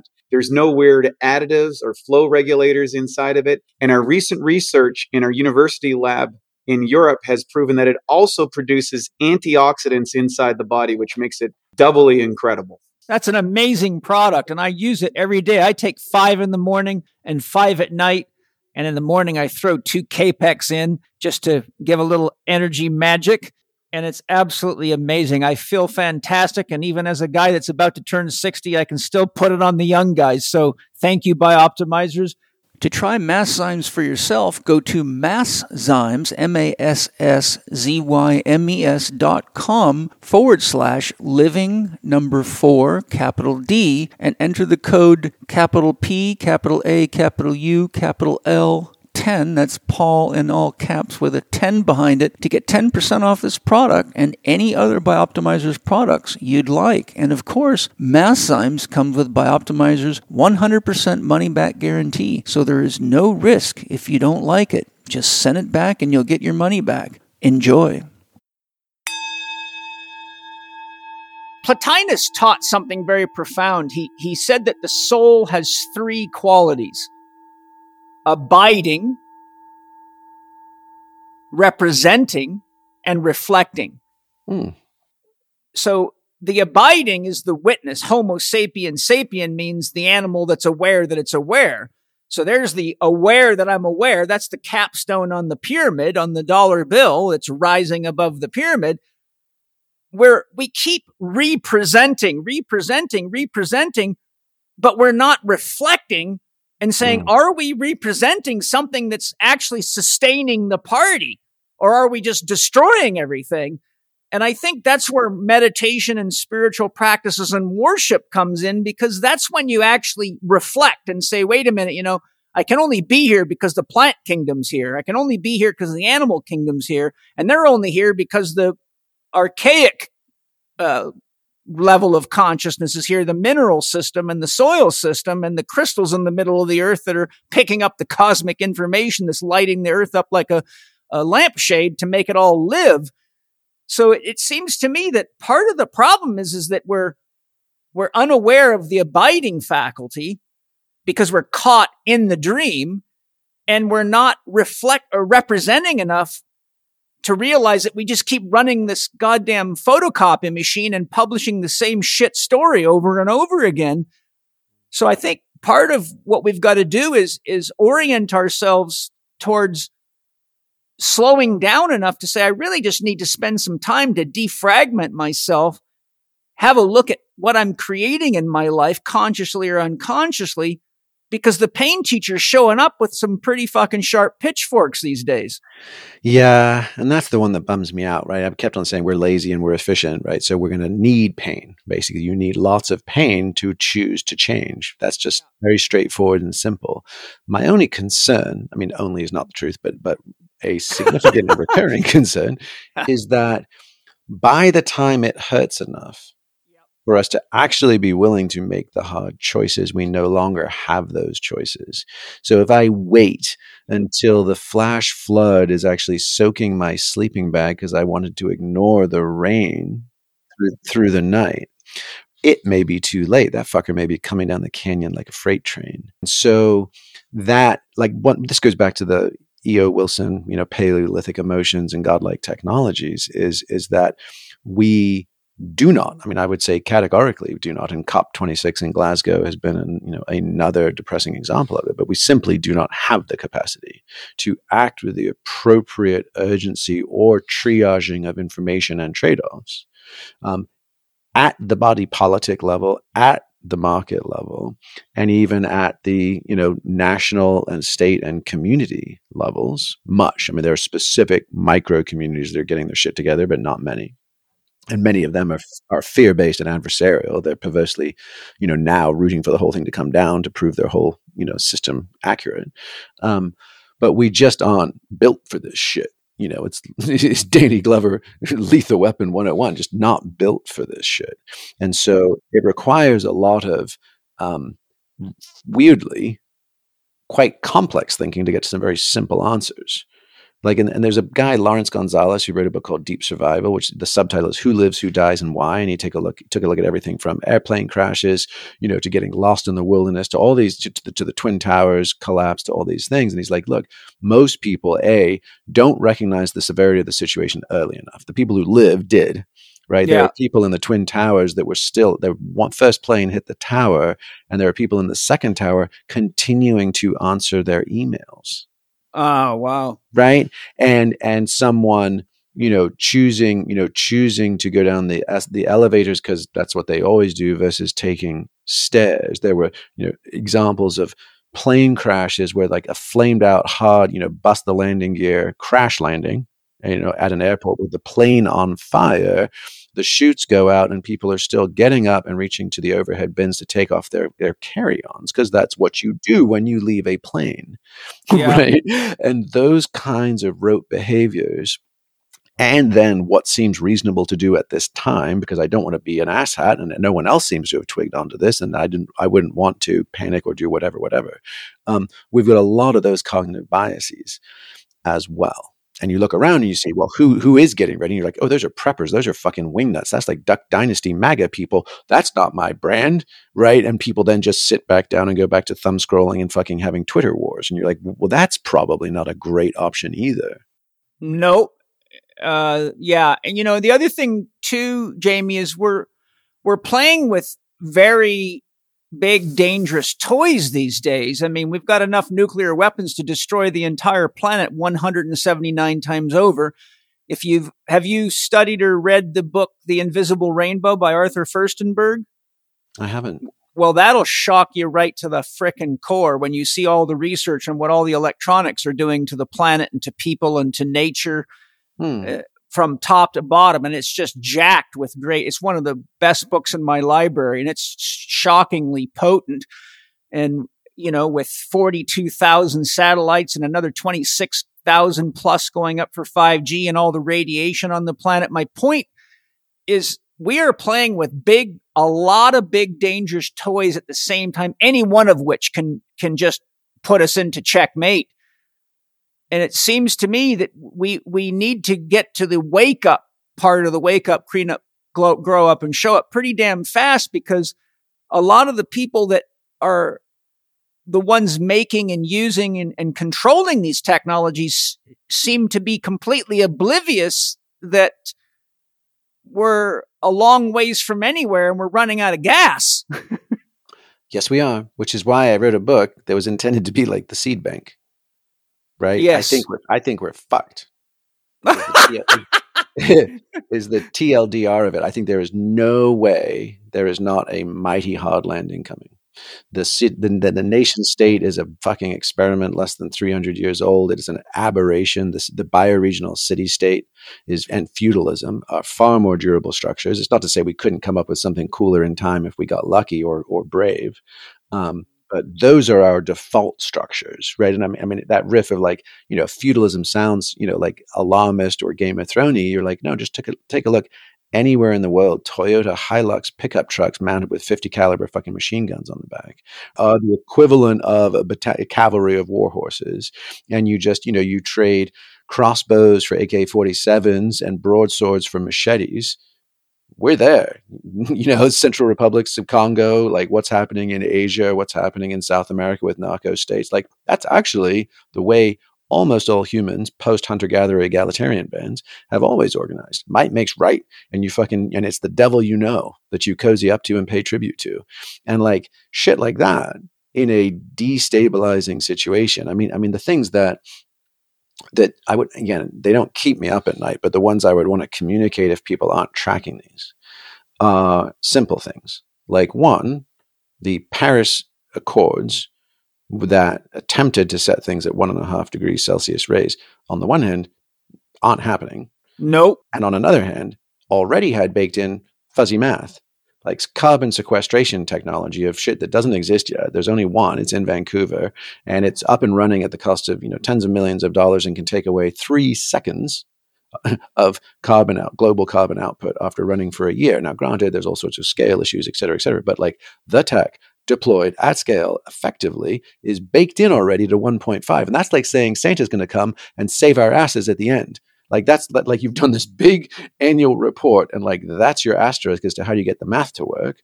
And then the Washington Post just did a huge study post COP26 on all the countries' reportings of the carbon they are burning, and like Malaysia's fudging their fucking numbers. They're saying they've got the same amount of carbon sequestration as Indonesia, which has 5 times the forests. There are other countries that are claiming they have as much carbon offset as Russia. Everybody's making shit up, and nobody even has to report all international tankers and jet airliners. So all shipping and all trade is kind of in the no man's land of the commons, and people aren't even getting held accountable for it. So you're like, okay, that's ludicrous. And then the final piece is, once again, we've got Paleolithic emotions and godlike technologies, and we are utterly incapable of risk assessing exponential versus linear change rates. So even though it's intuitively obvious, the idea that we're at 1.1 degrees right now and everybody's like 1.5, well, that's 4/10 worse. That's 40% worse than now. Could we handle 40% worse than now? Probably. So that's probably not such a big deal. So 2 degrees, that's pretty much twice as bad as now. Can we handle twice as bad? Wouldn't want to, but I bet we could, and we'll engineer our way out of the worst of it. But that's not actually what's fucking happening at all. The oceans have absorbed 96% of the excess thermal generation that we've got right now. Like, it's like we have stretched a rubber band to the fraying, almost breaking point. And then telling ourselves the story, we could stretch it twice as far again because it hasn't snapped yet. You know, it's the old cartoon of the dude sailing off a cliff and, you know, the optimist sailing off a cliff going, so far, so good. You know, like we are 100% in the so far, so good. And 1.5 degrees could be 10 times as bad as current. It could be 100 times as bad. You've got complex, chaotic systems interlocking with each other and destabilizing each other. So you have polar sea ice. You have the subversion of the Atlantic current, right? Which makes England, which is as far north as Nova Scotia, able to grow apples, and be balmy, right? You have the inversion of ocean currents. You have the dislocation of the jet stream because of ice melts. You have the increase in CO2 and the decrease in food concentration and protein and caloric density, right? Yep. Which is going up, already 15 to 18% now and potentially higher with further sea rises. There's a whole bunch of things that can happen all at once. And it was just like California last year where they're like, wait a second, we're in COVID quarantine and there's wildfire evacuations. Who the fuck is scheduling this stuff? This isn't okay. This shouldn't be allowed. And you're like, yeah, this is exactly, weirdly, tragically, how it's going to be happening. There's no double immunity, right, from the shit show. Nope. Once it starts happening. And there's no double immunity anyhow. That's another fucking scam. Yeah. So long story short is my sense is that yes, we need to get right with Jesus, right? Everybody needs to sort of meet their maker, right? Whatever that looks like for you, get really clear on what you forgot and what's yours to do. Abandon hope, all ye who enter here, right? It's time to set aside childish things and the entitlement, the really childish entitlement of being a deconditioned zoo animal of the baby boomer, Gen X, or millennial generations that were spat out into a world of completely unearned and unsustainable excess consumer abundance and the hyperinflation of narcissistic hothouse flower consumer identities where everybody gets a fucking trophy and can grow up to be president. Let's be really grateful that we won the lottery and we're born in those times and places. And then let's, sack the fuck up for a walk-on part in the war, for carrying forward as many humans as we possibly can through a keyhole event of potentially historic, epochal, and epic proportions, and commit to being defenders of goodness, truth, and beauty, and warriors for light in a time of potential gut-wrenching darkness. Having meditated on this a lot, because the more you're tapped into what's really going on, like you and I obviously are, I'll tell you I've come up with a 2-step solution to balancing the shit show. Step 1, which is a first attempt, is shut the fucking power off to all the major television stations and collapse the brainwashing machine so people have to start paying attention to what's going on around them in their relationships and water the plants in their living room and pay attention to what's going on in the world. And step 2 is either we need a solar flare of massive proportions to knock the electronics out on this planet so everybody has to get back to ground zero and say, okay, like like a groovy EMP that we can blame on. We can blame on the Chinese. Yes, but let's do that. But either I don't give a fuck if it's a Chinese pulse weapon, but if you think about it, if we knock the power systems out so people had to go back to the earth and back to each other and back to supporting each other with tangible goods and services and barter. I got butter. What have you got? I'm a massage therapist. I've got meat. That to me is about the only way to stop the carnival and say, you got to pull the plug on this goddamn thing and get back to basics. And the reality of it is, we'll lose a shitload of people because there's a lot more, Steiner said. Rudolf. Yeah. Yeah. Rudolf Steiner said he predicted that in the future there would be a third world war and that the United States would become a third world country and that India or China would be the next superpower. Now he's saying this in the late 1800s, and that most people in the Western world would rather commit suicide than live the way they had to live when the power transfer took place. Which is very early, right? Think about how much more reliant people were a century ago when he was saying that. Yes. Right? Crazy. He also warned in 1925 that in the future they would manufacture vaccines that would kill the connection to the soul and that the world would become extremely materialistic. And ultimately, that would be the hand of cards that would be laid down, and here we all are. Did you know that Symbiotica means harmony? And you're really likely to enjoy my podcast with Shervin Jaffaria, the founder of Symbiotica. Symbiotica is an amazing company that makes excellent products to aid healing, enhance longevity, and improve performance at all levels of your being, from your spiritual practices to your athletic endeavors. I highly recommend you go to Symbiotica.com and check out their top-notch organically sourced products that include excellent tasting supplements like their Synergy Vitamin B12, which elevates energy naturally, to their Shilajit minerals, which help you better regulate your hormonal system. Their Biocharge activated coconut charcoal is an excellent detox support and removes toxins and poisons from the body quickly and non-invasively. Their organic longevity formula is one of my friends and students' favorites. They rave about it. I really enjoy their Regenesis liposomal glutathione for its amazing antioxidant powers, which is really helpful for anyone that enjoys vaporizing tobacco and herbs like I do. They also have great immune support products, water filtration options for drinking and showering, and some cool clothing and more. When you go to CYMBIOTIKA.com and use your Living4D discount code, which is capital C, capital H, capital E, capital K, 15 on checkout, you get 15% off anything they sell, and you won't be disappointed. Enjoy Symbiotica.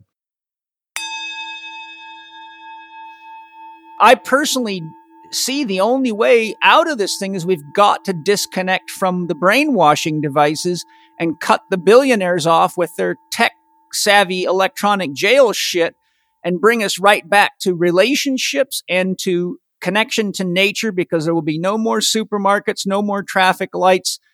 We'll have to go back to paying attention to each other and to the world or die. Yeah, this was a Pizza Hut. Now it's a field of daisies. Yep. Yeah, exactly. And I think I don't see any other way out of it. Honestly, I think we need to unplug this fucking thing. Well, I mean, and the irony / comic retribution is that the people who will handle it the best will be villages in Costa Rica and Ecuador and Nepal and Africa and everywhere else where they've always been on the edges of subsistence, local subsistence economies and broader market economies. And like their world will actually more or less stay quite similar. It's the ones who are addicted to shopping malls and Amazon that are going to be fucked. The step down is acute for that. Like I've outsourced all my survivability to a system I have no understanding of or ability to recreate. Yep. Amen Right? to that. It's just, it's a fact. And I don't think, I'm a realist and people don't like it when I talk the way you and I are talking right now, but I'm like, you got to call a spade or you're going to lose the fucking poker game before you start. Well, here's the thing. Let me take a cut at this, because I often find myself parked in this part of the conversation. And it is important, right? Because it's typically, it's that Oliver Wendell Holmes, like, I don't give a shit about the simplicity on this side of complexity, but I give my life for the simplicity on the other side. To get to that other side, you got to wade through all the complex stuff, which can be stressful, can be confusing, can be overwhelming, can be time consuming. But, right, like, the simplicity on the other side is being a twice-born human who is connected to the planet we live on, who does take a stand for clean water, air, and soil, who has remembered what they've forgotten, right, and is finding the others and bearing witness, right, to this human experience, right, with dignity and courage and grace. So the question is how do we do that in a way, back to that whole deconditioned zoo animals, consumers, right, being conditioned to expect and want solutions from me now. And I think one of the biggest ways is being twice born, right, like getting stably connected to Kairos, or deep time, or the deep now, or sacred time, take your pick, right? But like source information, the eternal abiding, and then actually reboot, like reclaim a capacity that most civilizations have always had, right? They've always had ancestor worship, and they've something, whether it's the Greeks, the Koreans, Japanese, you Chinese, name it, right? Huge amounts of like, okay, we're just one turn of the wheel. Everyone who's come before us is we are living on their behalf. In fact, Thich Nhat Hanh has that beautiful, not quite poem, but verse. He's like, it's a guided meditation. He's like, breathe in for all of your ancestors, and breathe in and feel the suppleness, feel the freeness, feel the expansiveness and the vitality, and then realize maybe not all my ancestors got to be this supple, this expansive, and this free, and breathe on their behalf so they can feel it. Right. And you're like, fuck yes. Like, thank you. Right. Because there's always that element of, especially these days, and trigger warnings and fucking therapy and everybody, masturbating over their micro traumas. There is a sense of like, it's my parents' fault. It's my grandparents' fault. It's, it's all of these things. And it's like, man, if we walked a mile in their shoes, right? And if we have the chance, whether it's through an ayahuasca experience or going to a transformational festival or good therapeutic work or whatever it might be, to crack open and experience more, then can we really begrudge them getting us an ember or a flicker? Like, if we were able, through the good grace and dumb luck, to actually turn that spark into a fire that is now lighting our way, right? Is the first thing we do then turn back around and go, pah, you should have given me more. You're like, no, a spark was enough. And I didn't walk a mile in your shoes, and you carried it through much fucking harder conditions, through rain and sleet and snow and dark of night, to get it to my lucky ass. So then everything is redeemed in the unfolding, and I've got nothing but gratitude for all the imperfect humans that conspired to get me thus far. And oh, by the way, soon I'm worm food, and I'm going to be one of you for the generations not yet to be.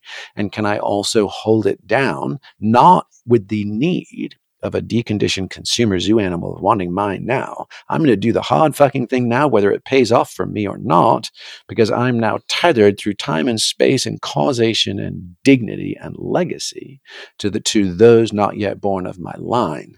So I will keep on keeping on, and I will give every last fucking drop of blood, sweat, and tears to get to the land of milk and honey, even if I never set foot in it, so that my children's children might. And that is robust, right? That's how the Ashkenazi, the Roma, the Kurds, displaced indigenous communities, like, that's how a bunch of people have kept on keeping on. Like, that's radical hope. That's radical hope, where you've gone from the childish, juvenile notion of everything's going to work out for me, to the bitter, depressed, nihilistic, nothing's going to work out, facing the music, to everything ultimately works out, even and especially if I can't see how from here.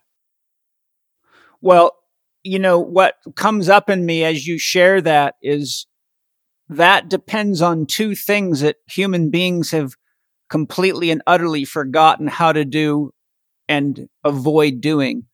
And that is sacrifice and worship. Yeah. That boils down to honest sacrifice and worship. And I'm telling you right now, that means pain. It means being hungry sometimes. It means finding water, finding food, and it means seeing the beauty of the earthworms you got to eat because there's nothing else to eat. It's the Irish living off of potatoes. It's the famines. It's the Aboriginals in the desert. It's everything that's completely foreign to people that are eating the planet to death unconsciously right now. And I think that the first thing we ought to start doing is getting back to real worship and saying here's an example I have given people. Look, there's water shortages all over the place. Many books say that the greatest commodity is going to be water. It's going to be far more valuable than gasoline. And I say, okay, there's about 7 billion people on the planet, whatever it is right now. It's 7 point something billion. I say, look, if the average toilet flush is 3 to 5 gallons, if we each flush the toilet one less time a day, you multiply 3 gallons by 7 billion people, that's 27 billion gallons of water. And all we had to do is just not flush the toilet once a day. Then you have to say, okay, do the math. How many people are willing to not flush the toilet and get over their germ theory bullshit and just not flush the toilet? And the point I'm driving at is if we all start making little sacrifices now, if one toilet flush can save 27 billion gallons of water, so can one little of this, so can a little bit of that. But we got to get clear on what we got to start sacrificing first, because sacrificing one less Dunkin' Donut or one less Crest squeeze of toothpaste on your brush isn't the right kind of sacrifice. We got to really get clear. What do we need to start sacrificing to move in the direction of sustainability?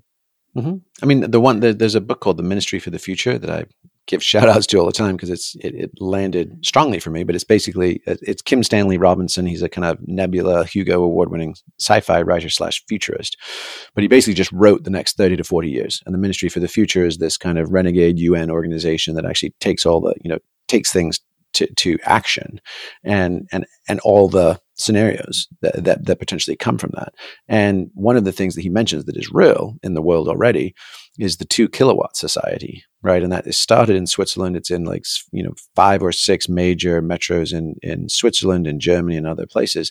And it's basically people volunteering to live at 2 kilowatt energy consumption as a demonstration project that if we, like the toilet flushing, if we all reduced to that level, that is the beginnings of a move towards equal, sustainable energy consumption around the world. And for comparison, average US citizen consumes 12 kilowatts. And the 2 kilowatt society is 1,500 kilowatts of renewables and then 500, I think, of non-renewables. And there's some relationship there with maybe the 500 is kind of the equivalent of the $2 a day. It's like kind of what everyone else everywhere would need. But and what they've found is that the cities in Europe that have adopted the 2 kilowatt society thing in some significant numbers also correlate with many of the best place to live's highest cultural capital. And their intention was to say, look, we're trying to demonstrate that you can make a massive reduction, you can almost decimate your energy consumption, right? An order of magnitude less, and actually experience increased happiness, increased health, increased social connections and capital, more creative and reflective time. Overall, life is better with less. And we're showing everybody how that's possible with no trade-offs to the things that we actually give a shit about. Not like a GDP, which counts setting coal on fire and building warheads as good things. But some, whether it's the Bhutanese, global happiness index or whatever you want to do, but some other forms of assessing what we're doing and why. And what does privation or hardship or sacrifice actually mean versus just getting much, much more on point about our trade-offs of time and energy and life force for, return. Yeah. Let's just say that we need to get our compass bearings right, and we need to do it pretty fast. And I think the spiritual concept common in Hinduism, the death meditation, die before you die, hold your breath until you really know what it's like to want to be here. That's a nice way of saying it. Yeah. Yeah. I'm honestly Yeah. it's have you ever, I'm sure you've heard this one about the kid that shows up to the martial arts master and he says, I want to be a black belt. And the master says, fine. And he shows him how to throw a front snap kick. He says, throw 100 front snap kicks. So the kid does, and he comes back and the master says, throw 100 more. And he comes back and he says, did you do your 100? He said, yes. The master says, throw 100 more. And the kid says, I'm getting tired of this shit. Can't we do something else? And the master said, yes, come over here. So he walks him over to a big water fountain and he grabs him by the neck, stuffs his head in the water, holds him under the water till he's about to drown. I like where this story's going, by the way. Yeah. And so then the kid comes out of the water gasping for air and he looks at the kid and he says, when you're as hungry to learn martial arts as you were to breathe just now, come back and see me. Boom. There you go. I think we've all got to hold our heads under the water till we really realize what we've got and we're ready to learn how to live. And the point that I was going to share with you, it just came back.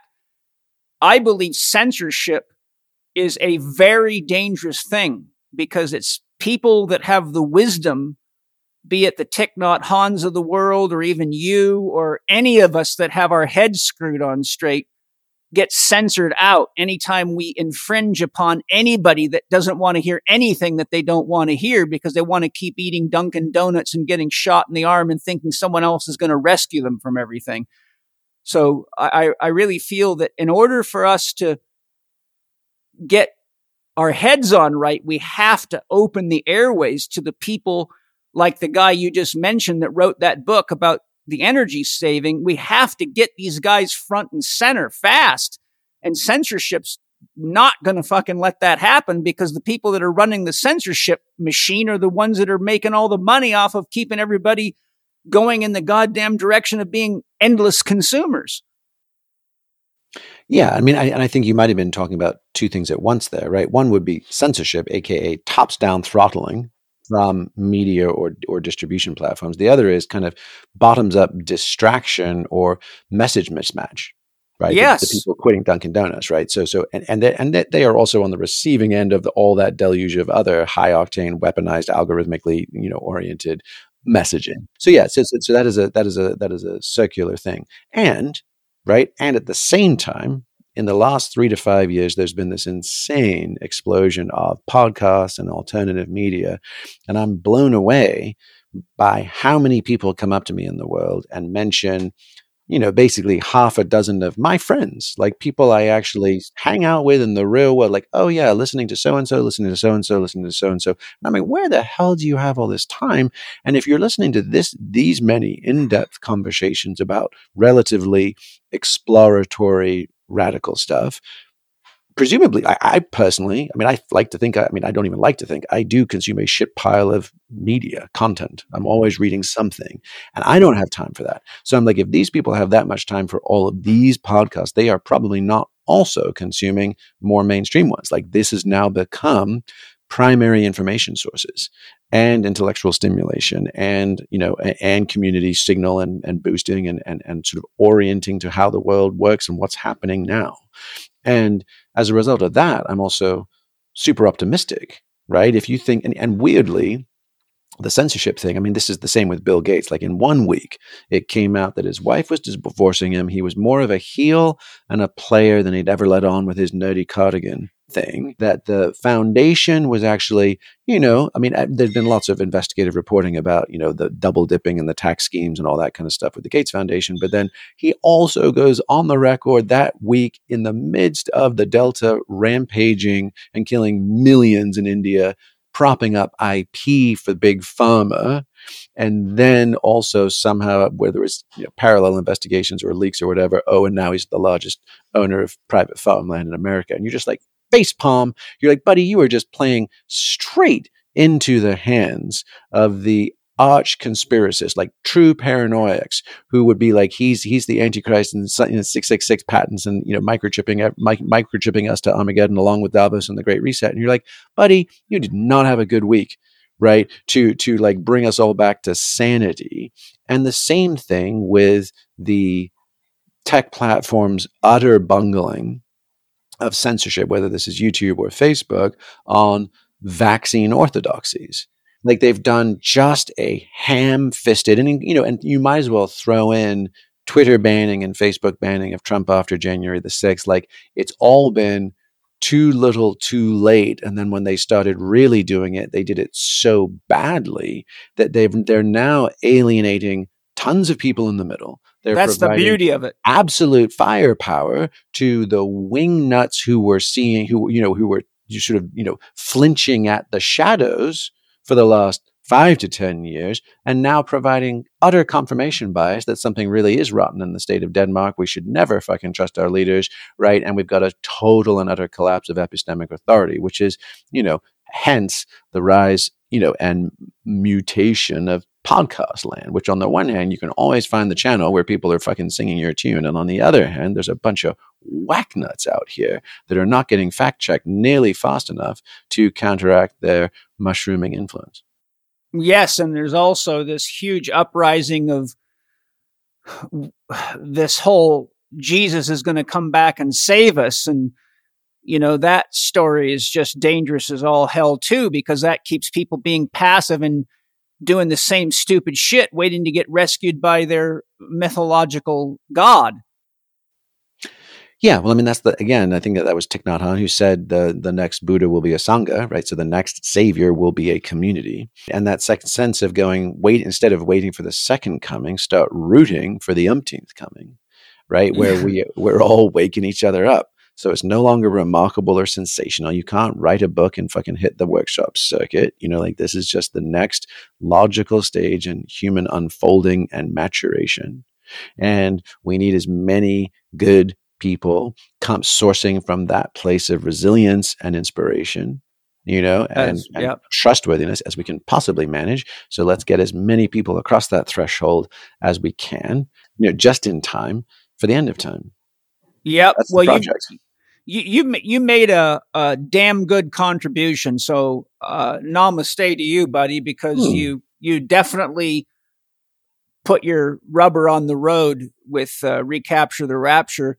Here's my last question for you. If you knew you were going to die tomorrow, but you could get a message to the people of the world, what would it be right now?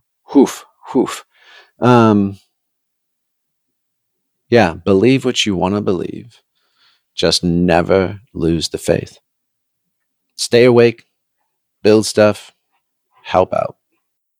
When I was a paratrooper, what they drilled into our heads every day? Stay alert and stay alive. Beautiful.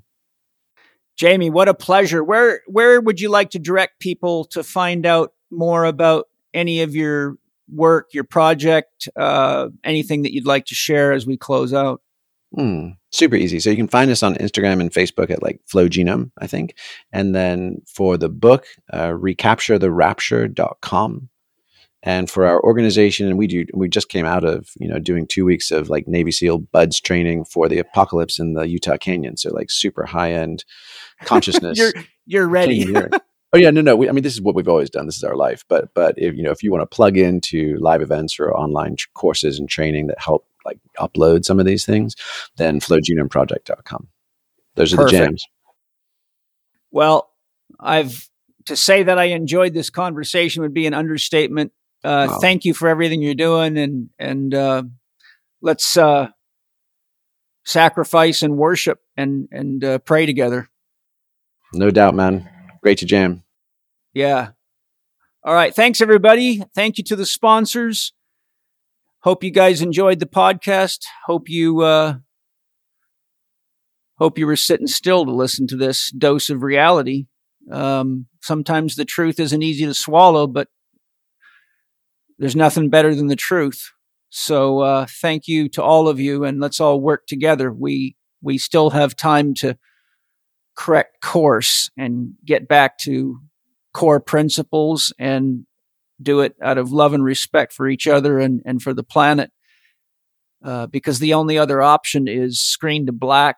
And there's where you get to hold the faith that Jamie was talking about. So lots of love. See you next time. We are safe. We are home. We are whole. Aho, Great Spirit. Thank you for listening to Living 4D with Paul Chek and today's guest, Jamie Wheal. You can follow Jamie on Facebook and Instagram at Flow Genome, or find out more about Jamie's courses and training at flowgenomeproject.com. Pick up a copy of Jamie's latest book, Recapture the Rapture, at recapturetherapture.com or at amazon.com and all good booksellers. Once you have your copy, get the free Homegrown Humans Toolkit from recapturetherapture.com so you can learn to boost your creativity, rekindle your relationships, revitalize your body, and answer once and for all the questions of why we're here and what to do now.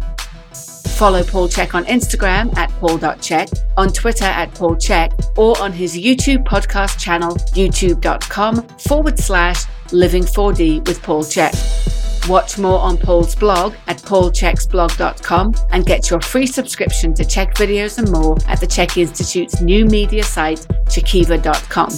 Remember, you can read the show notes and find links to the resources mentioned in this episode at chekinstitute.com/podcast.